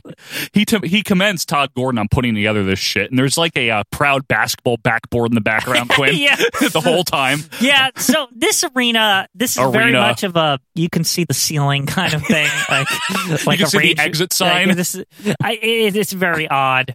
Funk throws us to break here, and we come back with an awful manager guy here, Hunter Q. Robbins III. Now, you say awful. Now, awful. So this guy, he Joe, stinks. But he was around even like late 94, maybe even some of 95. He's not good, though. I believe he was involved with Taz later on. Like he was before Bill Alfonso? Yes, yeah, way before Bill Alfonso. But he's terrible. He's really... I mean, what would you say he's trying to be? I'm sort of thinking like a cross between classy Freddie Blassie. What? Because the cane. And slick? Yeah, exactly. I don't know, but he's not good. He introduces his ECW tag team champions, the Super Destroyers. The two meanest sociopaths who ever stepped into a ring! The Super Destroyers! He actually kind of sounds like that guy that ran for Stark County Treasurer, remember? My name is Phil Davison, and I am seeking our party's nomination for the position of Stark County Treasurer. The Super Destroyers' opponents, Quinn, are the Hell Riders, EZ and HD. They're fat slobs. What is this HD, high definition Easy Pass over here? Like, what is this? They ride hell, Quinn. They're the Hell Riders. The Destroyers kind of play like patty cake in the corner, and then they get attacked by the Hell Riders. Big brawl to start. One of the Hell Riders looks like Kmart version of Cactus Jack. Well, Kmart, you know. I mean, both of them are... They're garbage. They're low-rent Cactus Jacks. Like, you can just see Jobber written all over them. I know, seriously. You literally can on their tights if you look close. Jay Sully, of course, doesn't know which Hell Rider is which or which Super Destroyer is which. Is that HD or EZ in the ring there, Stevie? I could care less which one it is. Can you tell me what Super D that is, Jay Sully? I bet you can. That's Super D number 1, I think, isn't it? Absolutely incorrect at this point in time. The commentary is just a mess, Quinn. Well, it's really hard. I think having two guys with two-letter names as a like you're asking to get mixed up there. Like EZ, what? HD. And we had Funk saying HC earlier. Yeah, there's a lot of letters I don't understand. So the Destroyers, I guess they destroy HD for a while there. Of course, like we mentioned, the lighting is awful. Jay Sully is so bad that at one point Terry Funk just starts calling moves. Beautiful suplex. Beautiful vertical suplex there. The Super Destroyer goes in for a cover. I'll take this moment, Quinn, to interject. Jay Sully, he was literally just a fan of wrestling that knew someone here that had like a decent enough voice. So who do you think his favorite announcer of all time is? Honestly, it's probably like Gordon Sully, because wasn't that everyone's? Yeah. But no, my point is Sully. His stupid name. That's no way that's his name. Well, it's not. It's Sully, not Sully.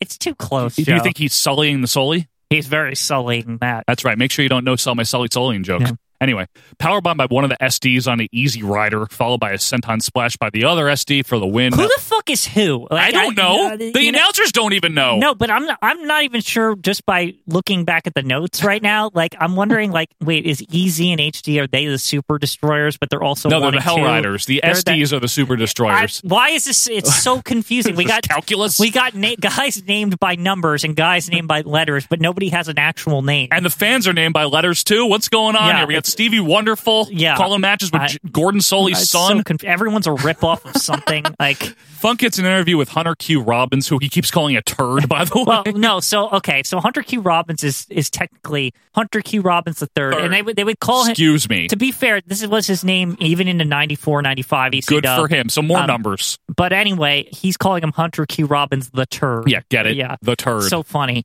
Robbins says literally nothing that matters, but he says it loudly. And then Funk's like, I've had enough of this moron right here. And yeah. He kept, Hunter Q was getting a little too physical, if you ask me, with Terry Funk. Kept pointing at him and like not hitting him, but like poking him with his prodding him. Yeah, with his cane or whatever. Yeah. So we throw to a package here for the Sandman, the Surfer Edition. Yes. Now, you want to explain this?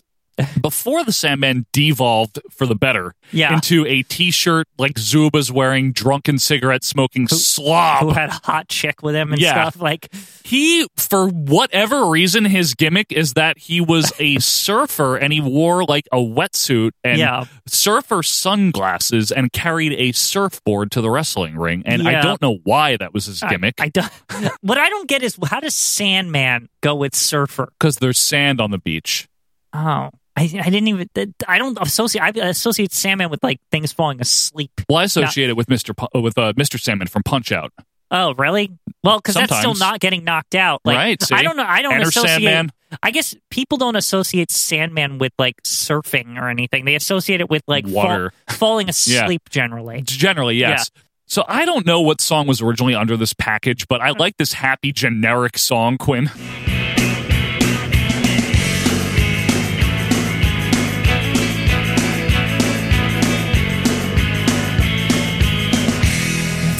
Country though, it doesn't really weird. Like fit. They should have had like wow, like surfer rock, like surfer rock. They literally couldn't find that in the generic bank of music, like generic surf. I'm sure that exists. Like, I'm sure you can put it in right now. Okay, too. I will now. Generic surf music coming up in 3, 2, 1.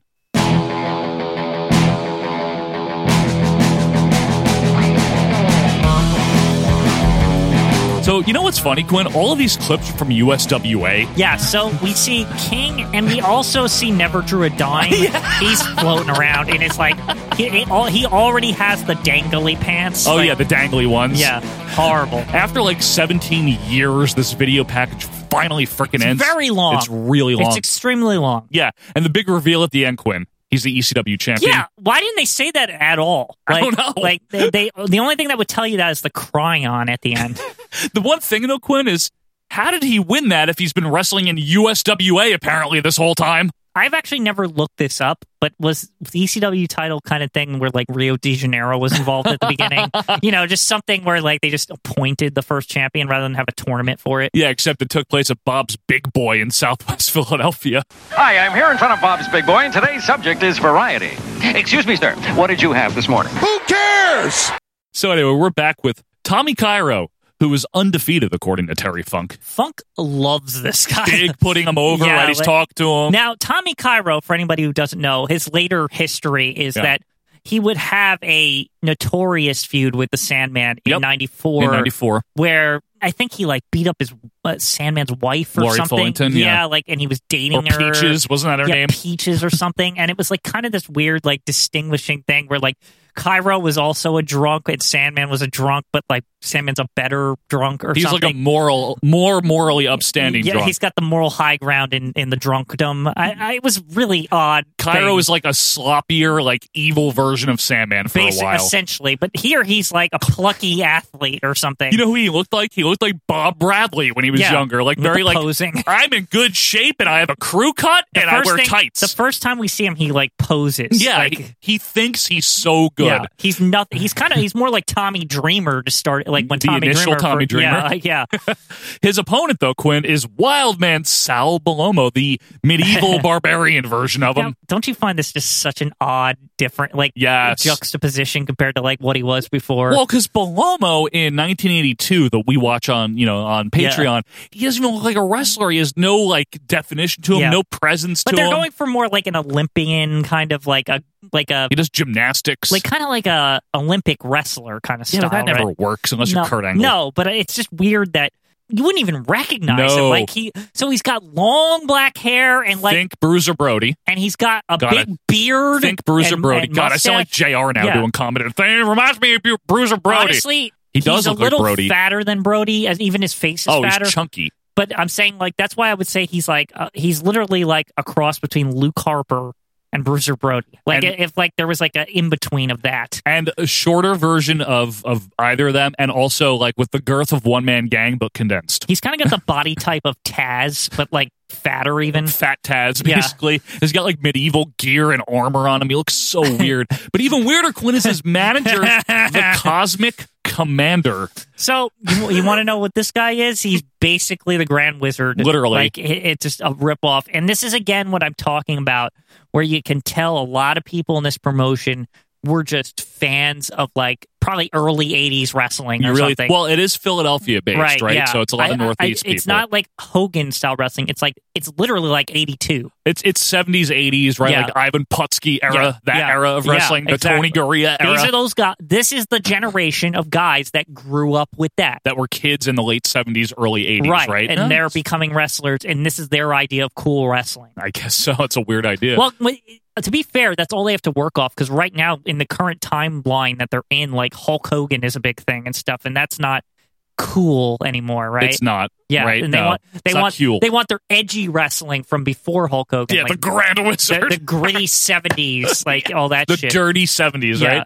So this is round one of the TV title tournament. The referee has a very Nick Patrick-esque mullet to him. Mm-hmm. Tommy Cairo, as I mentioned, thinks he's so good, and he hits an arm drag. Because I noticed that Stevie Wonderful, Quinn, I don't know if you caught this, his manner of speaking is very similar to Joey Styles. Tommy Cairo is undefeated since being in the ECW. Funk says now, all of a sudden, that Tommy Cairo being undefeated might not even matter because Funk's mom is also undefeated in ECW. I like how after he he praised him, he basically kind of went to say that Cairo's garbage. Like, because like undefeated status means nothing because nobody's had any fucking matches yet. Yeah. Like and he's right. Like, he literally is right that, like, his mom's also undefeated. Like, of course she is, because nobody's won a freaking match yet in this company. That's a good line, other than the Super D's or whatever. So we get a bunch of start and stop lockups stalling before Bellomo finally hammers away in the corner. He's already much better as a heel. I mean, he still sucks. He's all fat, but still. Yeah, like, he is better. Yeah, like, you have to admit this is better. This is better than, like, hi! Sal Bellomo from the 80s. Arm drag by Sal. Sully calls Sal a grizzled veteran. This is really something, this match. Well, to be fair, he is. Yeah, he is. He's grizzled, that's for sure, and he is a veteran. He's become grizzled. I guess all the demeaning losses to Johnny Rods or something. Bobby Heenan. Yeah, Bobby Heenan and stuff really took its toll on him.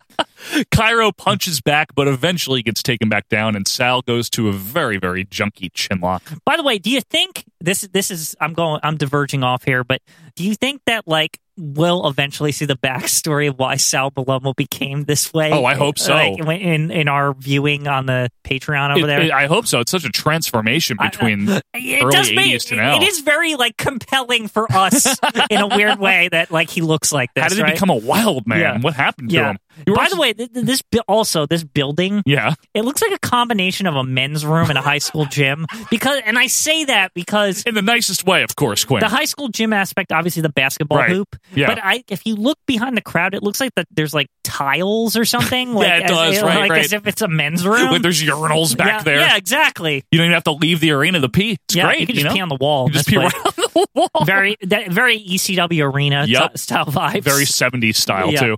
Headbutts and punches by Sal, but Cairo turns it around, slugs back before eating a foot, and I don't mean the way Mel Phillips used to. Nope. That gets 2. Wonderful says, Belomo's good and everything, but he's got to hook the leg, which is funny. Of course. I always like when anybody, anyone. I'll give Wonderful some credit there. Anybody references hooking the leg. Yeah. Remember that, Vampiro in Lucha Underground? Hook the leg, bro! Every time. Yep. Johnny Hotbody now wanders out to try to help Belomo while the commander is talking to the ref, but Johnny Hotbody always sucked. He was there for a couple years, and he too, always had that big bald spot. And, he's got a mullet, but he's got a bald spot right in the center. It's not a good choice of hairstyle. But not like a bald spot in the front like Hogan. It's really weird looking. It's poor hair. Yeah. So he tries to help out Belomo here while the commander, the fake Grand Wizard, is talking to the ref. But Cairo ducks and drop kicks Belomo by mistake, who gets knocked outside and winds up getting counted out, Quinn. Yep, a count out in EC dub. There you go. How weird, right? Very weird. And then he tries to attack Cairo, Johnny Hotbody does, but he kind of just fails and he just leaves. And like you mentioned, Quinn, his hair is terrible. Yeah, the shitty bald spot is just so annoying. We get quick clips of the tournament brackets here. So here's what we got. Very helpful, by the way. I was actually okay with this. Absolutely. So we've got Jimmy Snuka versus Larry Winters. Who? Maybe Shelley Winter's son. Yeah. Cairo will meet the winner because he just won. Okay. And then on the other side here, we got Eddie Gilbert versus JT Smith, who was already there. He was another one that was there forever, Quinn. Remember JT Smith? JT Smith. He lingered on for a few years. Was he was a big jobber, though, right? Yes. Yeah. And Glenn Osborne, not to be confused with Matt Osborne or Ozzy, versus Johnny Hotbody, which that probably sucks. Yeah, and you know what's one weird thing that they keep mentioning through all this, seeds? Right. Everyone is seeded into this tournament. But it's a single elimination. Who gives a shit? It doesn't matter. Yeah, it's not like you get. Do they reshuffle the brackets after each round? I wouldn't think so. Because they're not saying that. That's the only reason you would need seeds, right? Is because the top seed would face whoever the highest seed left is. Correct. That's how that. But that's not how. I don't think that's what they're doing. No. So what the fuck matter? Why do you need seeds then? You don't. We're back for a special challenge match. That's right. It's one fall, 20-minute time limit. It is Tony Hitman Stetson. Who? Now, I know who that is. I know. He was there for a couple years. He was actually a tag champ later on. Good for him. I know that because he's like a goon for Shane Douglas or something later. I never liked him because he stole my nickname that I got from Thomas Hitman Hearns. Versus the Rockin' Rebel. Why? Anyway, Rebel is the #1 contender, Quinn. What the hell? I guess they were really behind this guy for whatever reason. Both guys would be jobbers in a year in Paul's version of ECW. Yeah, they were both still there, but they didn't Rebel linger until 95 or something, and he was terrible. Anyway, Stetson with an arm drag to start. Stallfest 93 ensues here. Get another lockup. Rebel grabs a headlock. He looks awful, Quinn, the Rebel does, with his mullet, his pastel-colored tights, his big gut. I'll say this about the Rebel. He stinks, but I can also see why, he kind of, in a weird way, has a look like that you would think a company that doesn't really have much, he would kind of stand out amongst some of the others, I guess. What look? Because he's a little put together compared to some of the jabronis we've seen so far. I'm just trying to say it's out of all these the land of the misfits, he looks less shitty. He looks like the guy's friend in a Sears commercial, Quinn. That's the look he has. Okay, a Hollywood made Sears commercial though, where the guy's friend isn't actually he looks decent. You know what I mean? Yeah. Stetson regains control of the boring arm work here, and Rebel gets back up. It's a decent drop kick, snapmare into a reverse chinlock. This is not inspiring. Maybe the special challenge here is watching this and staying awake. The crowd is dead. Yeah. It's really weird. It doesn't seem like the ECW that would become only a short year's time from now. Yeah, right. Where, the crowds were rabid. They're rabid, and it's there's regulars. Yeah, Straw Hat Guy Sunday. You know what I have to say? One thing that nobody acknowledges about regulars at a wrestling show, right, is that you have to have a really good product for people to be a regular, to buy tickets to a wrestling show every single week or whatever it is. You have to be good. That's true. It's a fair point. You know what I mean? Yes, absolutely. That's fair. Sideslam by Rebel gets 2. Stetson fights back, lands a really poor top rope leg drop. Rebel does get his foot on the ropes to break the pin and then gets 3 off of a flare pin in the corner with his feet on the ropes. Jay Sully, unfortunately, goes up to ringside to get an interview with the Rebel. Rebel calls out the Sandman and says he's going to take his title and end his career. Yeah, sure. Yeah. We go to break. We come back with Jimmy Snuka at ringside with Sully, Quinn. He's got some girl that they don't really even acknowledge. Like she's like in like Hawaiian gear too and everything. Like it's his manager. Yeah, Snuka's just got this chick with them. Yeah. Off to the side. They never acknowledge her. Right. They don't say her name. And he says he's going to introduce someone at first, and I thought, oh, the girl, right? Like this is the hula honey or something. Like I didn't know what remember she's like the blacktop honey or whatever that. Remember with the blacktop bully had the hotel honey, the highway honey. I don't remember what it was. Anyway, Snuka says that he's just signed a contract, and he introduces us now to the contract in this company. Come on. His new manager apparently is Eddie Gilbert with a proud Pro Wrestling Illustrated shirt. I noticed. Why would anyone pick Eddie Gilbert as their manager? Well, because he's hot stuff, Quinn. But he's a man. He's a wrestler. Well, that's the whole does point. Does he have time for this? Well, apparently he does. Sully asked him if he's Snuka's new manager, and he's like, "Don't ever call me a manager." But I have. Yes, just said I am. He started a company or a Hot Stuff International and all this. What? So he's like, "No, I'm not his manager, but yeah, I actually am his manager." He does say that Snuka's the first client. Yes, but wouldn't he be the first client because he's also a wrestler? Well, you know what? It's not like the hair club for men. I don't know. Maybe he's not his own client. Anyway, Snuka is also wrestling tonight, not just introducing Eddie Gilbert. And he's wrestling Larry Winters, like we mentioned. And Quinn, he's wearing pants. See, I told you this. There was something we were doing recently. Yeah. I think it was something on the One Patreon. Of the 82s. And Joe was like insistent that Snuka never wore pants. No, not in WWF, I said. But he did. We found the picture. Yes, and he's wearing those same pants, by the way, and the same boots. Probably only had one pair of pants, okay? I'm just saying, the leopard print pants rather than the diaper or whatever. Yeah, the diaper. Yeah. Steve Allen's wife's underwear, if you will. Exactly. So Funk on commentary here blathers on and on about how he likes Snuka, but he'd fight him, he would beat him, whatever. Anyway, Snuka with some awe-inspiring stomps, as Gilbert is very annoying on the outside. Snuka looks like shit, which is like weird because this is only 3 years removed from his WWF run. Yeah. Like, this is one of those things that always boggled my mind about certain wrestlers who left the WWF around this time, like 90. Early 90s, yeah. Within 1 to 2, sometimes 3 years, they would look really bad. Like to the point where you'd be confused, like, how could your body even degenerate that quickly? Right. Well, he was old, though. I don't know what he was doing in 1990. 3 years is not a long time. Well, to be the champion of this. To be the champion, yes, but not for the human anatomy, let's put it that way. Well, I don't know what happened with him, honestly. I know that when he was still in the WF, George Zahorian had not been indicted yet. Yeah. That might have something to do with why he looks like junk afterwards. It's just possibility, I'm just saying. I'm surprised he didn't find some backdoor channels here. He might have. Because it looks like everything just sagged down and he's just nothing anymore. Just like a poster for Gravity here. Big chop by Snuka, rope choking. There's practically like nothing happening in this match. It's like an Akeem squash from Challenge in like 89 where they're honestly, just it's walking around. To me, it's more just like a typical Snuka squash from 82. And it's not good in 93 though. Yeah, well, I mean, styles have changed. Boring. Yeah. I mean, in 82, he seems impressive. Here, he seems just like, well, we've done this for a decade at this point. Like, nobody cares. Winters gets some token offense in, but he doesn't have knee pads on, so it ain't going to work. And the referee is a young and spry John Finnegan, I noticed there. Was Mala Hugh in this at the beginning, too? Did I notice him? No, I don't think so. I don't think he was. I thought I saw him. Maybe I just mixed up him and Finnegan. Yeah, I think that's what it was. Yeah. We get a crossbody by Winters, which gets 2, followed by a drop kick, and then a big hip toss, and then a great leg drop. Larry Winters is carrying this match, damn it. It's more of a comeback by Larry. I'm not going to say it's good. It's good, this comeback. He's doing offense. Now, they acknowledge something that apparently Winters is no pushover, and he is Stetson's tag partner, and Stetson's the #1 contender. This Winters and Stetson. Yeah, right. So that's odd. That's really weird, but I never heard of Larry Winters. You know, they say ECW original. These guys were literally the ECW originals. Right, not like Raven, who came later and all that. I got you. Anyway, we get an Irish whip and a back body drop by Winters, shoulder block, but Eddie Gilbert trips up Winters, and Snuka hits a crummy side backbreaker, and then he heads up for the splash.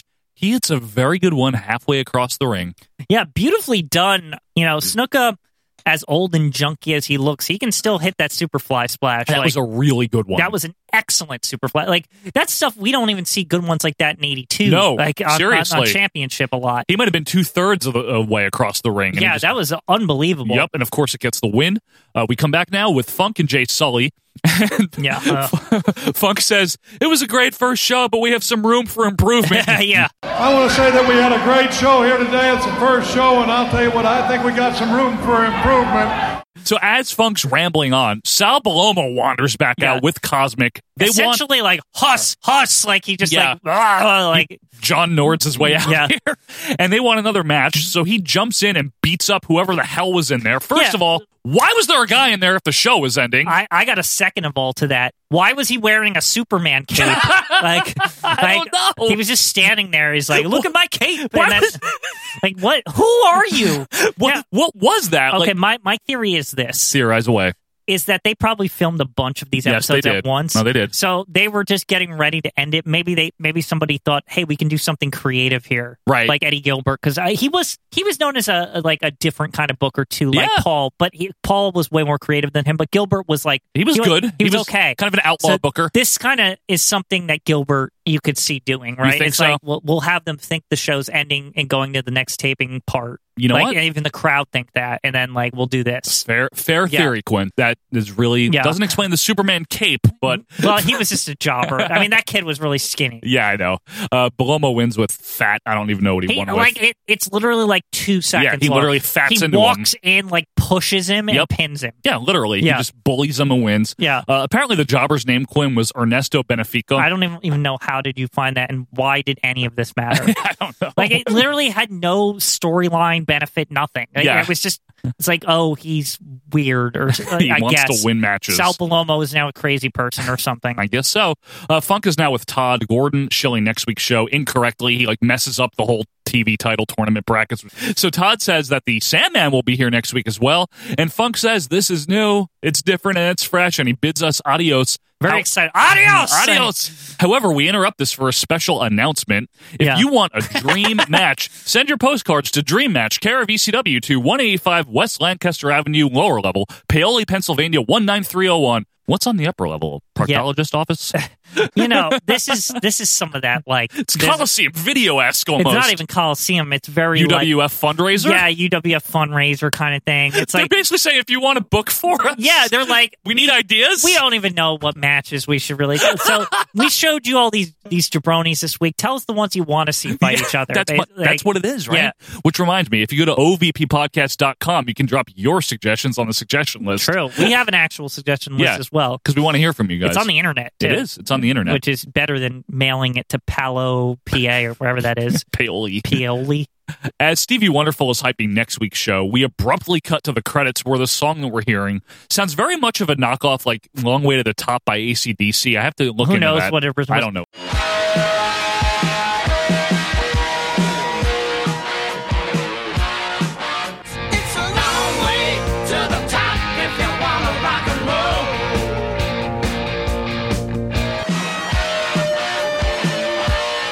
That's the end of the show. You were saying, Quinn, very rough around the edges. Super rough around the edges, but it was very interesting. I will say that because when I first started, when I did my dive into ECW, which they only really had the 94 episodes. Yeah, I think they started with Paul in September. Yeah, so a lot of these guys were here still, but I just didn't really know much what the background was. By the time I picked it up, Bellomo was a face who was kid friendly. Yeah, we'd hand out shit to kids and all that, right? Yeah. And Rockin' Rebel was this kind of grungy heel, and Cairo was already that dumpy. He was evil Sandman. Yep. It was bizarre. So this was an interesting glimpse into the very, very early days of televised ECW. Obviously, lots of the mainstays outside of the Sandman. I'm talking about the real mainstays, like Sandman and all those guys. It's crazy to think the Sandman was from day one. From day one. Todd Gordon, obviously, there, but none of the real familiar big names of ECW. Mm-hmm. Joey Styles wouldn't join until September, like we mentioned. Yep. Paul Heyman wasn't even there yet. Yep. Let alone as the booker or the owner. He just wasn't even there yet. Yeah. Even some of the mid-card mainstays like 911. And people like that. Honestly, we can't tell if 911 was working as security at this, because that's literally what he was. That's true. Good point. Yeah. You're right. And he could have just been in the crowd somewhere, just making sure people didn't break in the place. Right. But this was not the Bloodfest. This was not the extreme storytelling. It's not even Paul Heyman's ECW. This was Eastern Championship Wrestling. And I thought this was a good pick, Quinn. It was, I can't say the show was good. And it wasn't bad. Honestly, it was more educational. It was more historical. Yeah, it's on PBS tonight, actually. Check it out. I just meant historical after by Nova. It's kind of how WrestleMania 3 they consider more of a historical show. What? Like a lot of people consider it that because it's like a big breakthrough for wrestling. Like an antique car, like it has antique plates on it now. Yeah, kind of like that. This is the same kind of thing. This tells you where ECW kind of came from. And like, we can see it came from the the men's room. Yeah. I'm just saying, like, gym. It all started here. It has to start somewhere, right? And I thought that was a good pick, Quinn. Good job there. Good pick there, Michael. Yeah. And thank you, folks, as always, for picking us as your retro wrestling podcast as we have romped through yet another week in the world of retro wrestling. Of course, next week, January 28th, will be episode number 115. 2 more names will join the Royal Rankings. We will be reviewing something. We'll talk about a downfall. So in the meantime, follow us on Twitter if you haven't yet, at OVP Podcast. You can also email us, of course, or join the group if you have a Facebook. And if you want to donate, and only if you want to, head on over to patreon.com/OVP Podcast. Check out the rewards tiers there. And if you have Apple Podcasts or iTunes, feel free to leave us a review. But until next time, I am Joe Murata. That is the Rockin' Rebel himself, Michael Quinn, and we are out of here. See ya.